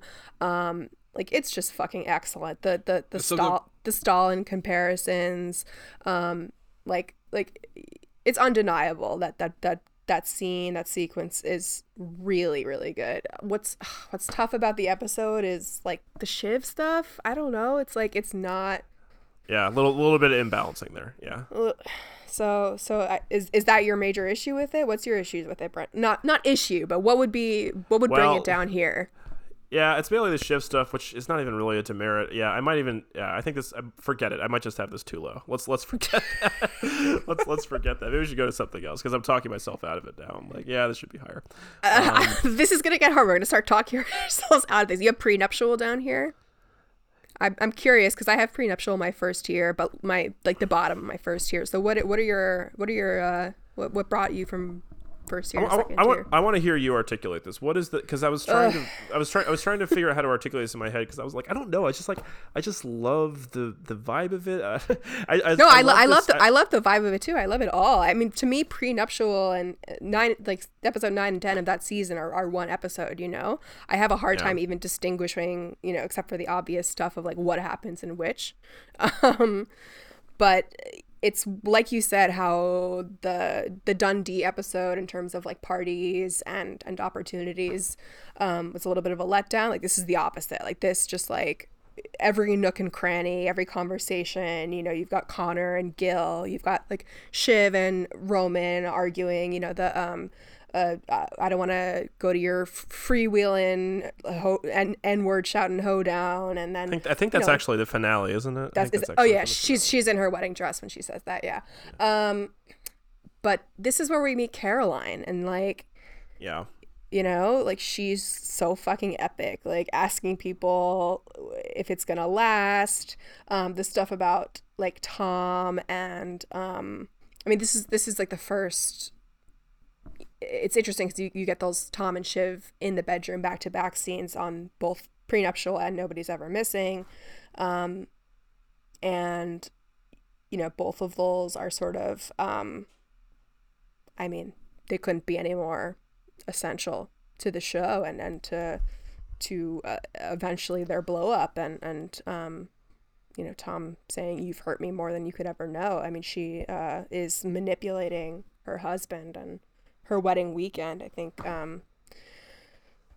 I don't know. Yeah, I mean, I was just trying to voice to myself, like, what is, like, if you had to put it in like one line, like, what is the episode about? Like, what is the theme? What is the conflict that this episode is about? I'm not sure if there is like one. There's a lot. I mean, other than Logan and Marcia show up, and Marcia and Shiv have a tough stepmother moment, and then Shiv goes into her own mother's for comfort, which is like interesting because we see her own mother. The episode is just this like cruel. The episode is just this like beautiful mosaic of like just two-hander conversations. Yeah, and I think that's kind of just like enough for me to just like say that elevates it for me, because it's just a great good. The Tabitha stuff beautifully is good. Sequenced, paced, structured, and it's just a great showing you how rich and how dense the show is, even at like a relatively early stage. Yeah, I think maybe because it's first season, and like, you know, this is the first like real trip that they took, and first real like big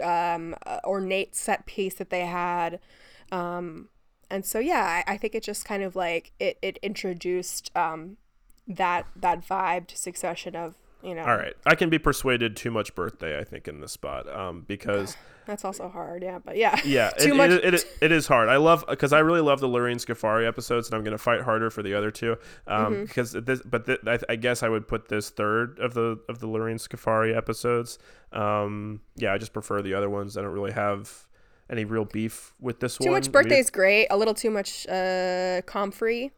And too much coffee. Yeah. There was stuff in the script books about like Tom's drug intake throughout the night, which I would have liked to have seen, because it was very funny at the end when he talks about how he did the wrong drugs in the wrong order. But I mean, it's a fucking great episode. A lot of excess. Great. The final sibling confrontation. Wonderful, with the dark Roman rising. Yeah. So good. The one, yeah. That scene made me cry. All right, so I can be persuaded too much birthday in the spot. But I would really argue that All the Bells Say should go around here too. I don't think All the Bells Say should be much higher. I pretty much have similar issues with this and the series finale. It just also feels like a lot of stalling to get to from the first half. Yeah. Yeah, I get it. Yeah. To get to really great stuff. When I rewatched it that sort of your critique it came through to like a little bit stronger for me. I think just the first half it's funny, it's beautiful. You know, the intervention stuff, the Kendall recovery, but it's a little slow, it's a little laboring. But yeah, I mean, you know, second half is pretty much perfect.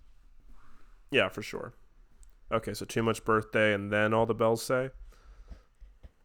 Yeah. Okay, have we talked about Turnhaven? No. That's one that goes around here, right? Or do you have that in your top tier?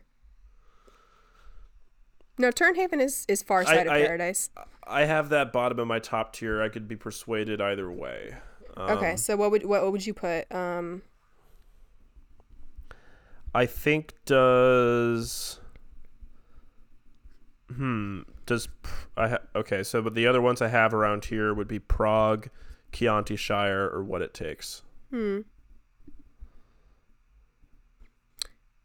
Chianti Shire kind of a similar thing with Prenuptial, where it's just like a lot of really nice small conversations, and they're pretty momentous ones. Like the Shiv and Caroline conversation is really and momentous. The Logan and Ken, but there is a lot of superfluous stuff. Like there's like the Greg and the Comfrey and the Contessa stuff that's like a little bit okay. That's funny though, and I think it all is really resonant thematically with the atmosphere and the sort of just the Contessa being like again, a yogurt brand ambassador. These are the fermented yogurt. She's like, yeah, I have to work, and he's like, yeah, but aren't you a fucking aristocrat? And she's like, yeah, well, I do some influencer shit for yogurts. Again, none of these are like, I don't think any of this is like demerit. These are just like if I had to be nitpicky about stuff. Also, like the weird kind of red herring in the last 2 episodes of that season with like the idea that Logan might be trying to get Carrie pregnant or something. Yes, very bizarre in rewatch because a little bizarre, yeah. So again, just like not a big deal, but one of those things that they kind of like brought up that seemed like it could have. But would you take this episode over Turnhaven? Oh my god, that is brutal.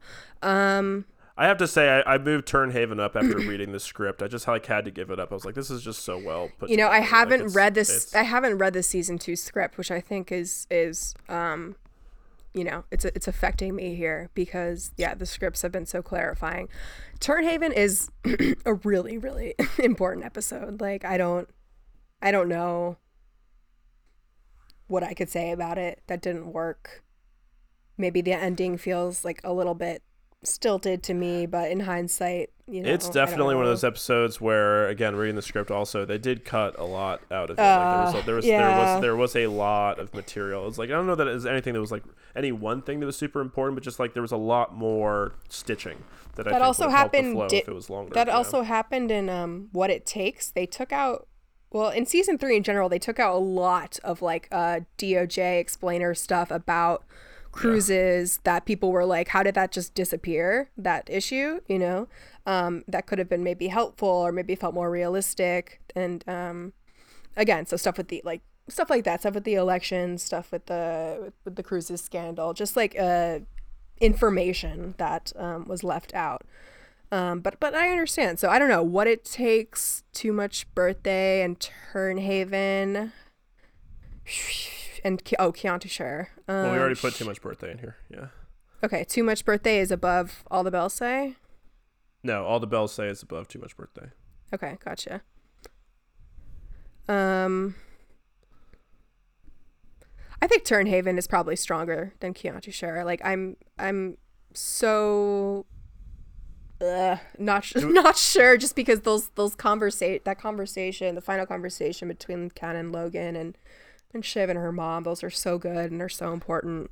They're so, emotionally punchy and important to the finale and to the, just the through line of the entire show. But Turnhaven, I don't know. It's especially looking at them here on the list, 203, 204, 205. This is like really beyond, of course, 110. This is really where the show is like proving itself as like, okay, like this is appointment television. Exactly. Like these back to back. This is where it's getting very hard. I don't really care, whatever. Would you put What It Takes in this spot? I do have What It Takes higher. I'm just wondering. I have What It Takes a little higher. Yeah. I really love What It Takes. Yeah. What It Takes is a borderline pantheon for me. Yeah, but not quite. I think we have it in the exact same spot. Yeah. Yeah. Yeah, right under. Okay, so let's say Chianti Shire and then Turnhaven? Yeah. That works. Sure. Okay, so then we need to talk Prague. Prague. Prague is great. I mean, again, this is do I need to, every single one? Prague is great. Austerlitz is great. All Living Plus bangers is all great. the time. I think is the line. All bangers all the time. What is it about Prague for you that would make it more on this borderline? Well, I don't want to talk about what's bad about the episodes. I really just want to appreciate them at this point. Okay. I think we had a great conversation with Cam about this in our first season when we talked about it. We did, yeah. He had a really great just way of looking at it, where he was talking about how it feels like mythological, right? Like Stewie is at the entrance to this party. They go into this like sort of like netherworld, this like in between place, this loft that's like hidden, and random and Brooklyn. it's this crucible where Ken is at this crossroads where he's been exiled and he's trying to forge a new identity. But it's, as what Cam said, was it's about the characters discovering that they have no identity, they have no self outside of the company. You know, they can only like latch on to other people, like, you know, Sandy. Like there's that language about how he's a parasite on a parasite. Sandy, I love the way, I always love when they treat Stewie as this like mythological figure or something. He has that line about being like, you know, head of a swan, something like that. Great Stewie episode, yeah. It's beautifully funny. I mean, like one of the best, I think, jokes / just like pliant metaphors in the closed loop system joke. You know, like it's an idea that we end up talking about for the entire series, and it's just an amazingly funny, crude joke at the same time.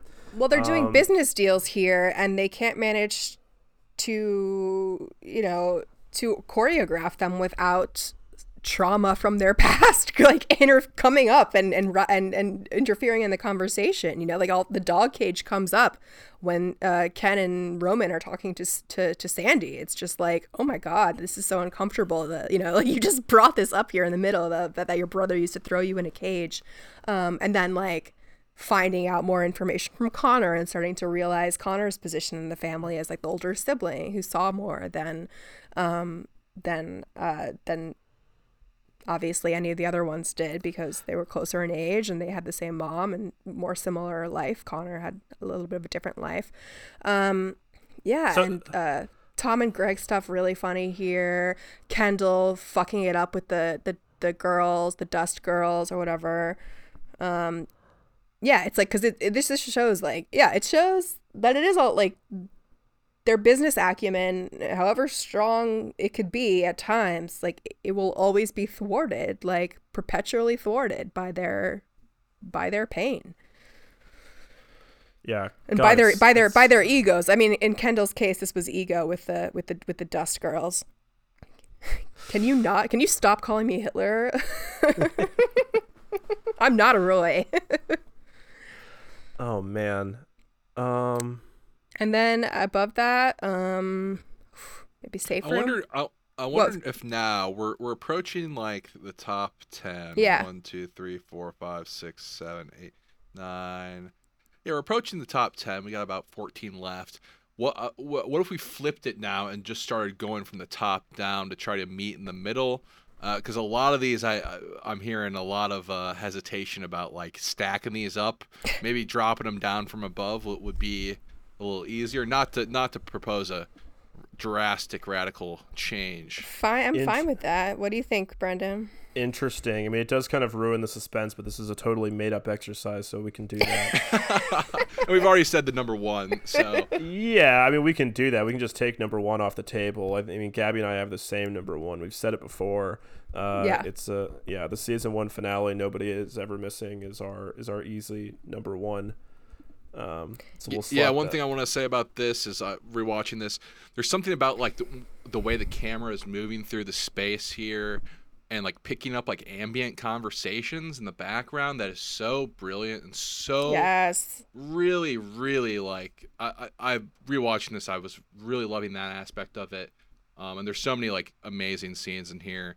Tom and Nate with pouring the wine back in the bottle is standing out to me like as immediately like just so good. And tons of funny stuff here too. Like this is again one that I think marries comedy, family drama, like does brand. It all, yeah. Yeah, it does like it all. Is the episode, yeah.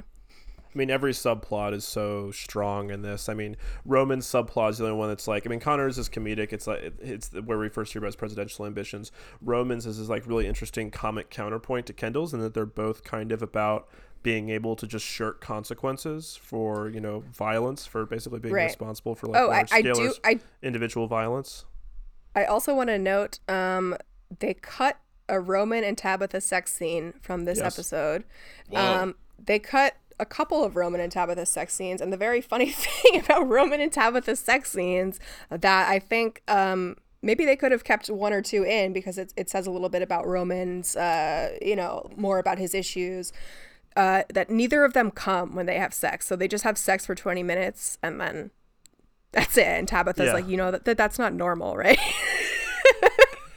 And I think that kind of like, as silly as it is, we were complaining a little bit about like the lack of explanation about Roman's like weird sex stuff. And again, like they didn't need to explain everything to us. I don't need to know exactly what happened to Roman to make him like that, but something like that I thought would have been really funny. Anyway, like it didn't need to happen in this episode, but you know, Tabs did stay in the picture in these scripts, and I would have enjoyed, you know, a scene or two of that.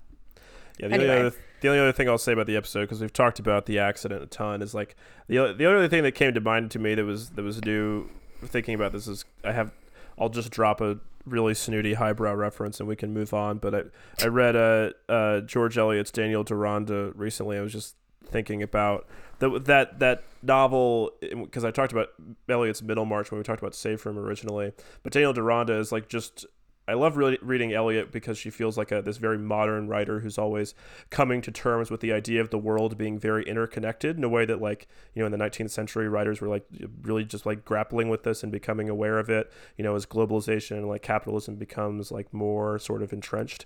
And the idea that like your life and your good fortune being at the expense of somebody else, like of contingent fate, I think is an idea that this episode really centers for the entire series. I mean, it's the emotional anchor of the entire rest of the series.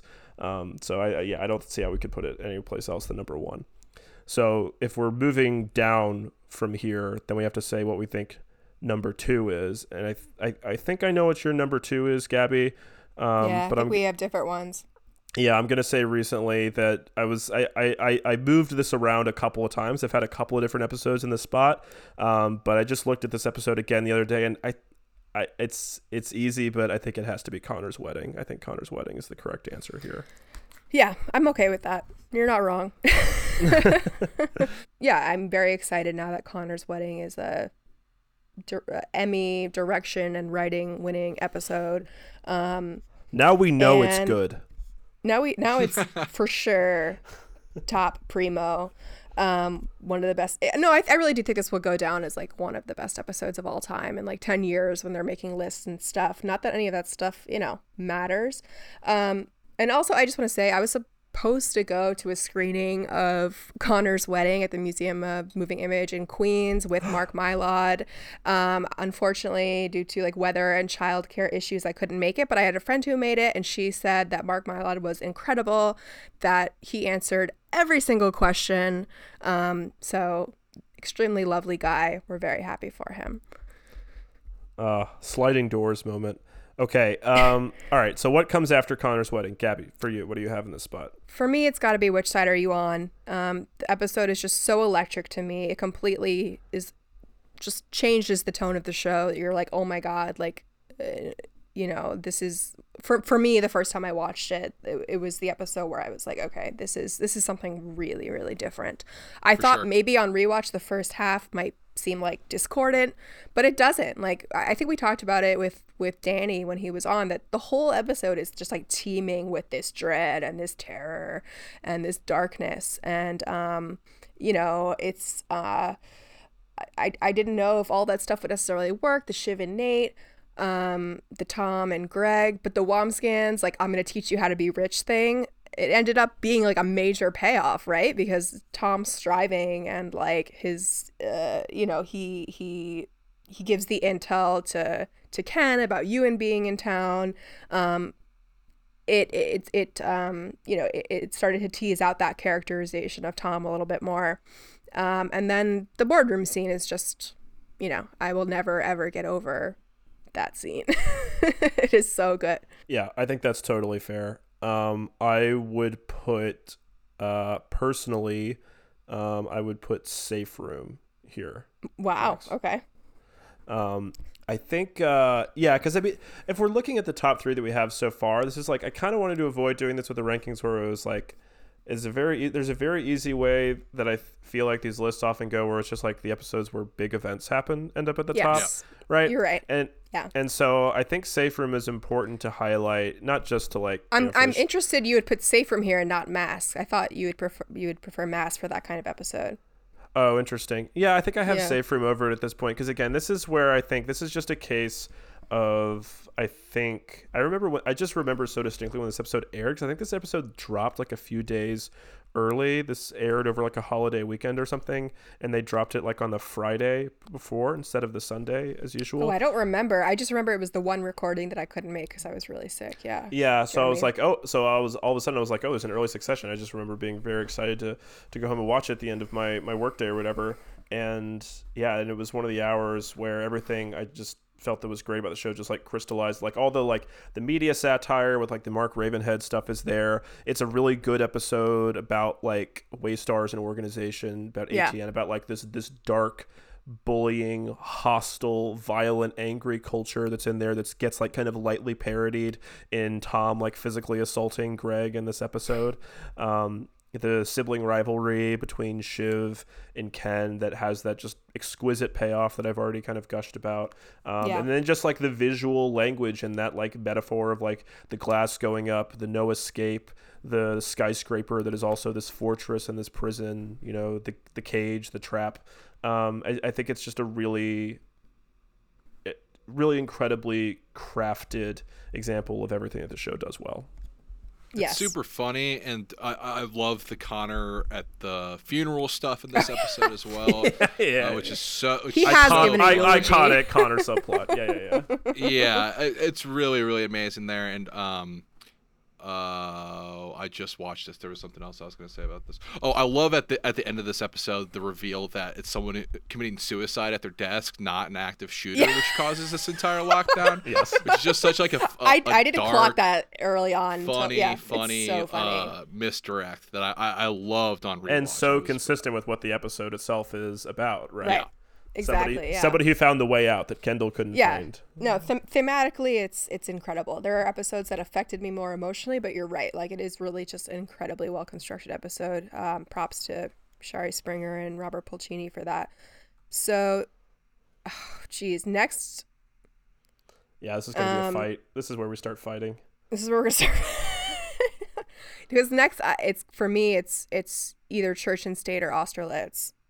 I think probably Austerlitz for me, but are we overrating Austerlitz? This is one of the questions I had. No, we're not. Have you watched it recently? Yeah, I looked at it again just the other day.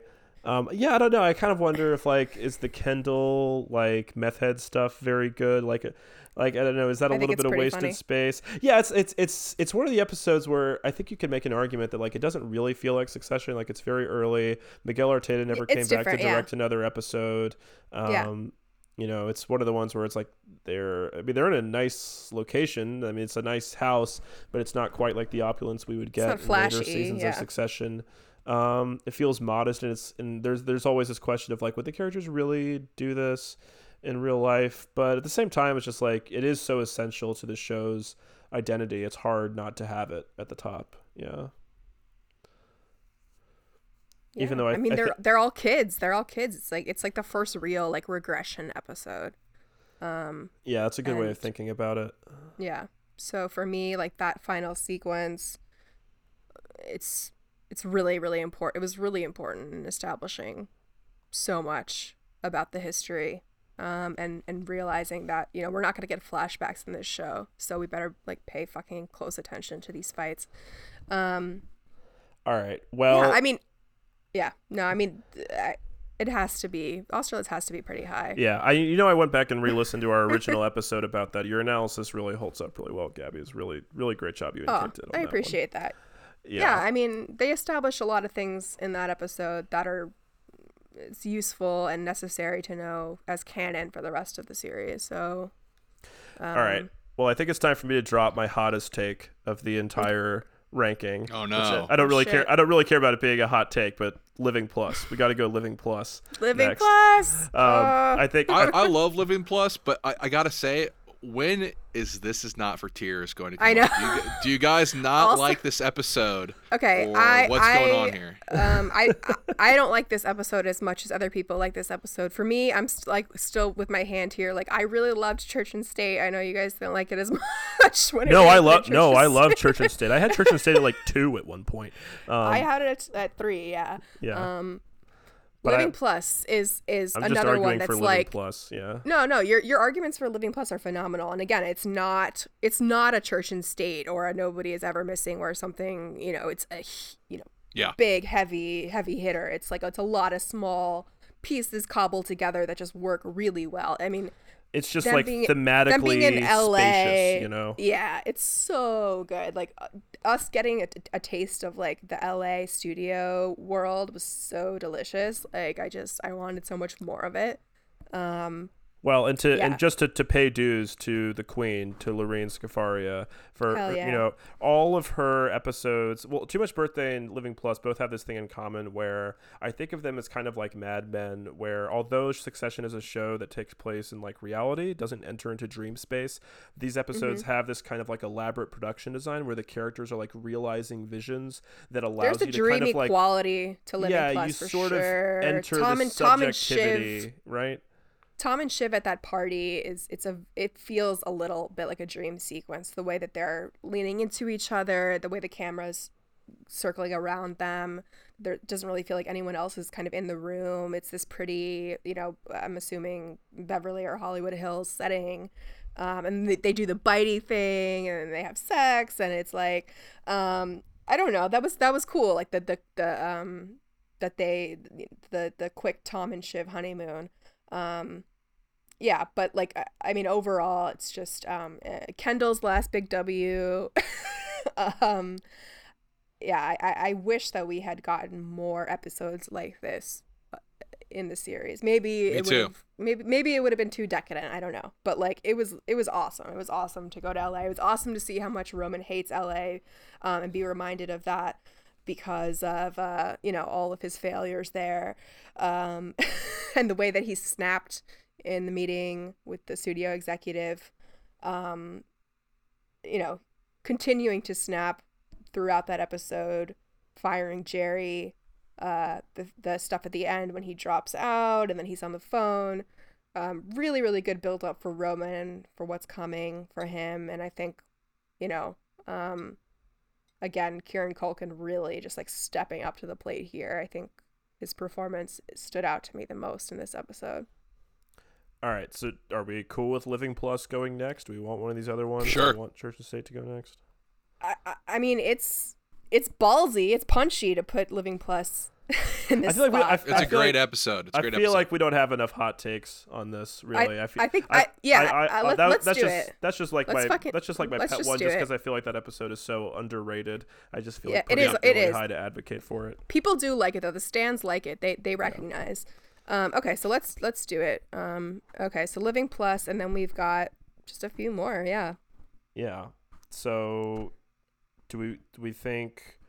For me, it's okay. So we've got Church and State, Mass and Time of War, Hunting, Honeymoon States, and This Is Not for Tears. That's it, right? Prenuptial. Okay, I thought we ranked it. We didn't. So what would you put next? I would put Church and State next. Like, I just have to. That episode just affected me so much. I know the second half of it is a little clunky, but I will just forever remember how, like, no offense or anything, Gabi, but you had like an absolute meltdown when we were recording about this episode. This episode felt like you were me. an absolute wreck when we talked about this. I was the whole I was a wreck for like, it was so hard for me to even make it to the finale and like be quasi-coherent because church and state screwed me up so bad. That's why I'm kind of grateful that the finale was like a little bit emotionally muted and a little bit like, of breathing space. Yeah. because I was so scared. I was like, this episode, like I was bawling. Like I cannot. I still like I rewatched it and I can't watch the cut to Logan's girlfriends and wives sitting in that pew together without absolutely losing my shit. I just like I can't. It's so emotional. It's so beautiful. I just yeah, no, I don't think any episode of this show has affected me personally as much as that episode. Again, a lot of that is just because like I've had a lot of loss in my life and I can relate. But I don't know. It's also just it's really well written. I think of it as being like the emotional climax of the show. It was everything emotional you would want from a finale. I think of the long. That's what show is in that episode. I think we even said it. It was kind of the finale, like which gives them room to be a bit more alienating and kind of zag a bit. Exactly, which I was actually kind of grateful for, and maybe why I hold the finale a little bit higher esteem because it gave me some room to fucking breathe. But yeah. It's generous in that way. Okay. Mass. We got to do mass, right? I would mass or hunting. I think I would say this mass. Is not for tears. Or this is not for this is not for tears. Hard. Is around here. I'm dying at this is not for fear or tears falling Dan, down the list here.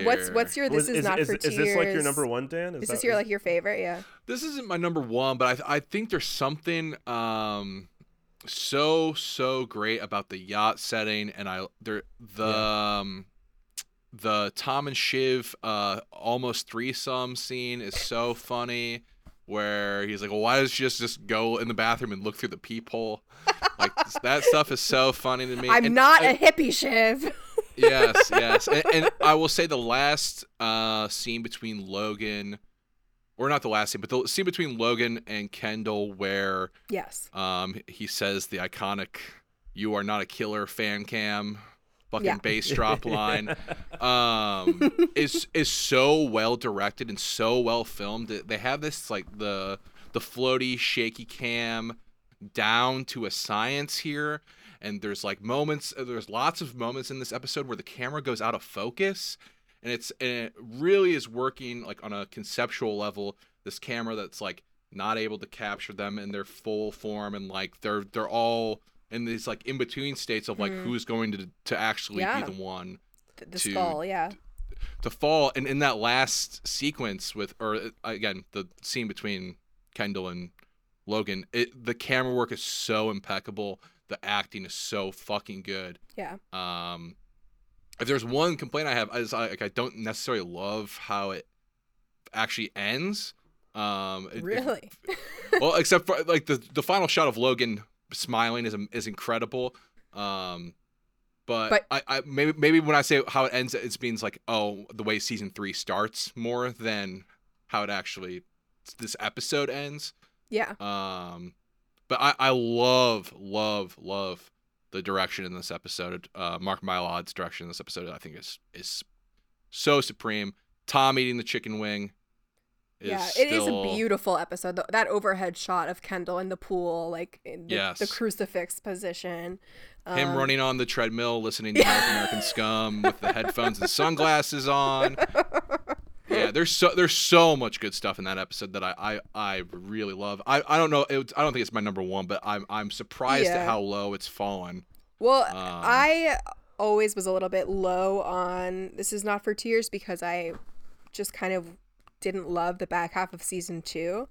But Brendan and I have talked about it, and like I've rewatched it, and I've distanced myself from it, and I definitely appreciate it for what it is now. I mean, it's a phenomenal episode. It really is. The Survivor stuff where they're all sitting around the table and like saying, well, you did this and you did this and you did that, and the loyalties are there, and sometimes they're submerged a little bit, and Roman is like low-key defending Jerry. It's very very good stuff.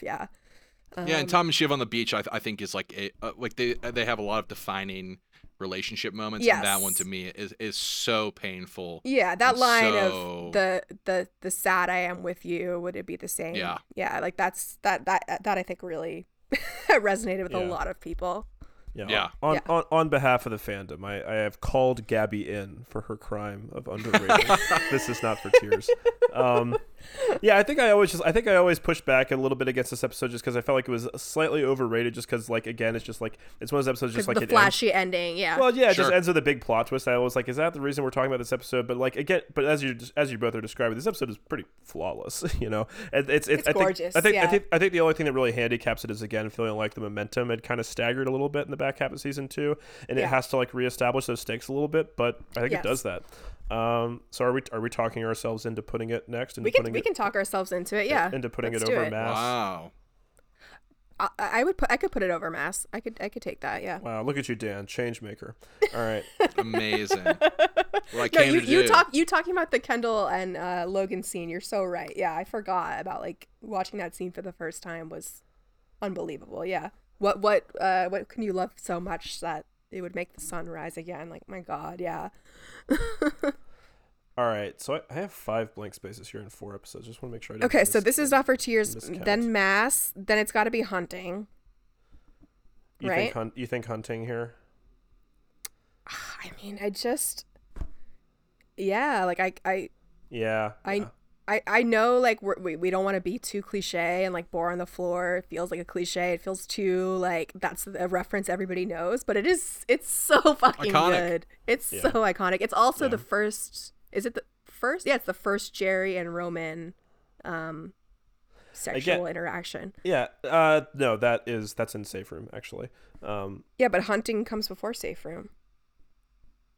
But they don't have a sexual interaction in hunting. That's when she goes and like tells him to go to management training at the end. No, doesn't he go in her bathroom and jerk off? That's Turnhaven. That's Turnhaven, right? Okay, sorry. Didn't cut that. But just again, just talk about episodes that are like spacious, right? Like this whole thing, like it's based on this real thing that Stalin would do, right? Where he would have the members of his, the Politburo or whoever, he would have these guys get drunk, and then he would put them through these bullying rituals, these humiliation games. But it's such a great, I think, illustration, dramatization of the way in which people are made to live inside the brains of warped old men, right? Yes. Like having to swim around in Donald Trump's brain by being forced to hear what his thoughts are every day while he's on Twitter or something like that. Well, that's what this episode reminds me of. Also, what I find so powerful about that scene is that Logan, he's blustering and he's being crazy and he's talking about, there are no fucking rules. But when he goes through each person and sort of starts to insult them, because this all starts with him insulting Frank, right? He's mad at Frank for trying to find another job, and he calls him a creep.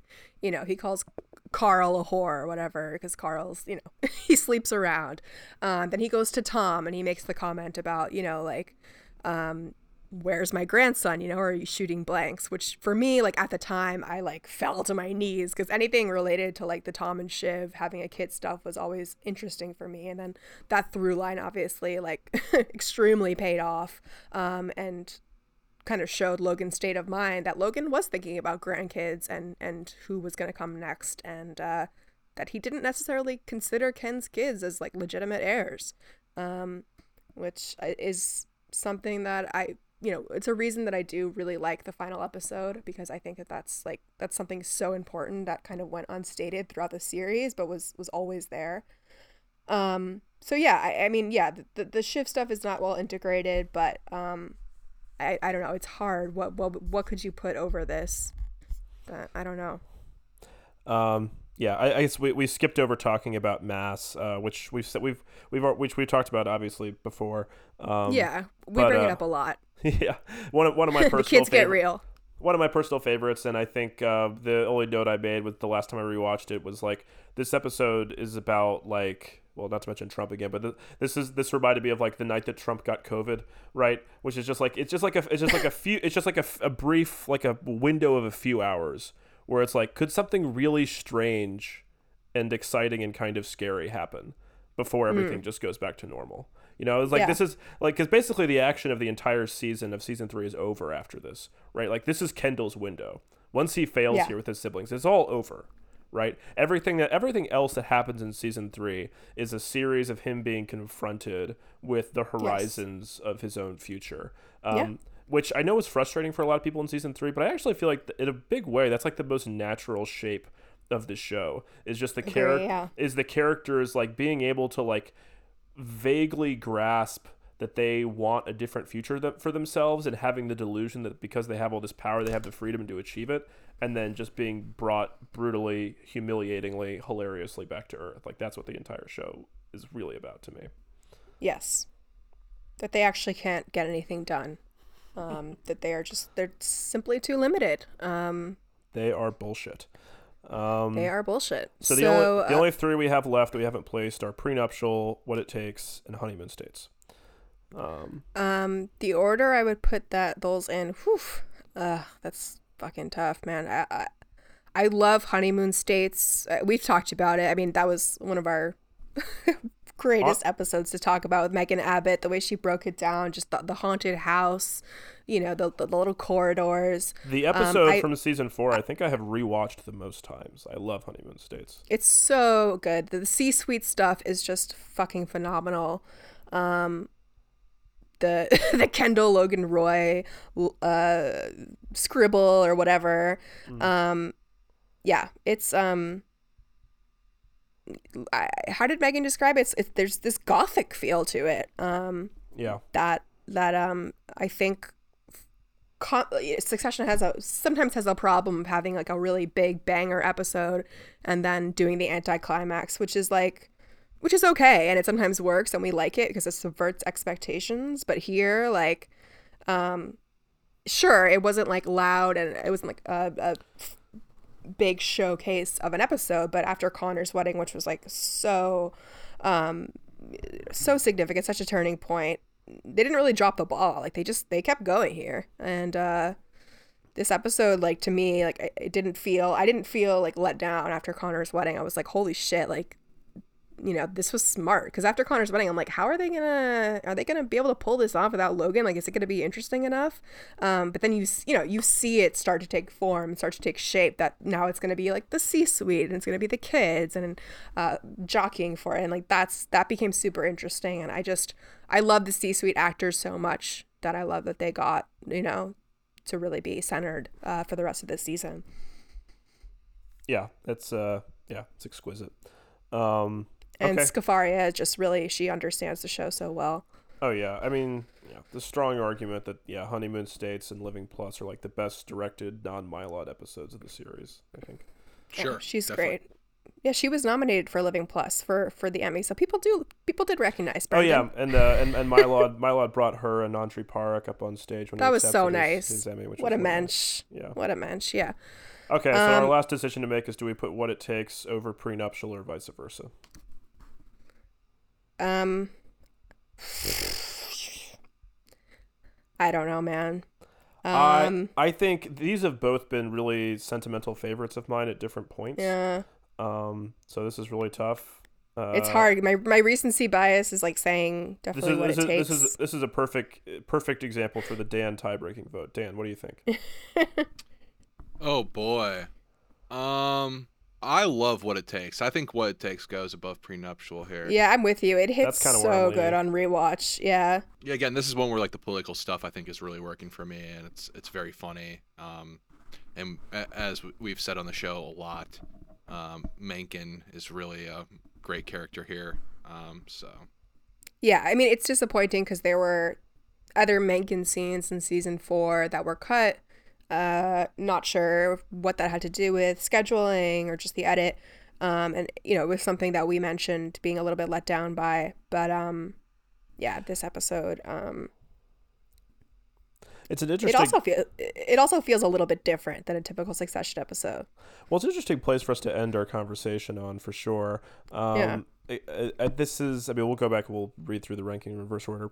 But this is the one, we talked a little bit earlier about, the lack of sexual content in the finished episodes. And this is one where I feel like all that comes out really well in implication in a way that, like, I kind of feel like this is one of the things that was more legible to me when I read the scripts for season 2, was the sort of like quasi incestuous rivalry that Shiv has with Rhea and Marcia for her father's affections, right? And I feel like they really sort of like any of the women, they really underline that and ram it home with the Carrie material, with the Carrie stuff in season 3, and putting all that together with the political material just gives this episode such a great sinister feeling. It really connects the series' arguments about the nature of sort of like reactionary ideology, how it comes from just sort of like paranoia and hatred of women, merging all of that with these cultural trends. And interestingly, not a lot of women in the episode. Shiv in the episode, but she's getting kind of like reamed.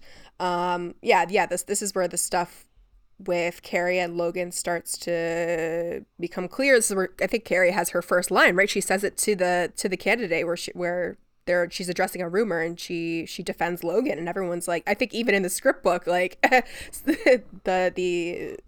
Vice President Boyer, he's like shocked by it. He looks at her like, who is this? The Carrie stuff for me, just like Zoe Winters was so great in season 4. I mean, I know we talked about it, but it worked really well in tying together a lot of things that, I think we needed to see post Marcia. So what it takes is, it's a special episode, and Tom walking back into the hotel after that diner meet with Kendall. Yes. Really good stuff. I think it fits well at the bottom of our Pantheon level episodes. Yeah, that and Honeymoon States being together is that's a nice pair for me. I feel it's a nice pair. Yeah, I feel those two go really well together. All right, so that's our ranking. So we'll read through it. Wow. In reverse order. So this is where we ended up with. So bottom tier 4, unsuccessful. In reverse order, Secession. Quasi-successful. 301, Secession. 101, Celebration. 105, I Went to Market. 207, Return. 303, The Disruption. 304, Line in the Meadow. Next tier 3, minor, quote-unquote, episodes. 401, The Munsters. 103, Lifeboats. 102, Shit Show at the Fuck Factory. 208, Dundee. 405, Kill List. 104, Sad Sack Wasp Trap. 206, Argestes. 209, DC. 410, With Open Eyes. Second tier, Far Side of Paradise. 201, The Summer Palace. 407, Tailgate Party. 408, America Decides. 202, Falter. 402, Rehearsal. 305, Retired Cheerleaders of Idaho. 307, Too Much Birthday. 309, All the Bells Say. 308, Chianti Shire. 205, Turnhaven. 108, Prague. 109, Prenuptial. And the Pantheon tier, bottom to top, 306, What It Takes. 404, Honeymoon States. 203, Hunting. 302, Mass and Time of War. 210, This Is Not for Tears. 409, Church and State. 406, Living Plus. 107, Austerlitz. 204, Safe Room. 106, Which Side Are You On? 403, Connor's Wedding. And then finally, number 110, Nobody Is Ever Missing. Woo. Wow. Do we feel like we did justice to the show? Does this feel good? I think so. As good as this can possibly feel. Yeah. A couple that I'm like, but you know what? It feels good. Feels good. We talked it through, and I feel edified. Futile effort, but, that's what the content mill demands is futile efforts at ranking. Yeah, I mean, you guys made the show, right? There's not much left to say about like how much the show means to you guys and me and to everyone who listens, right? It's an amazing, incredible achievement. I'm like, yeah, I think this list looks great, and even in the unsuccessful tier, there's some good stuff in there. Even, Oh yeah. So. Oh yeah. And when you say amazing achievement, you're talking about this podcast, right, Dan? Yes. Yeah.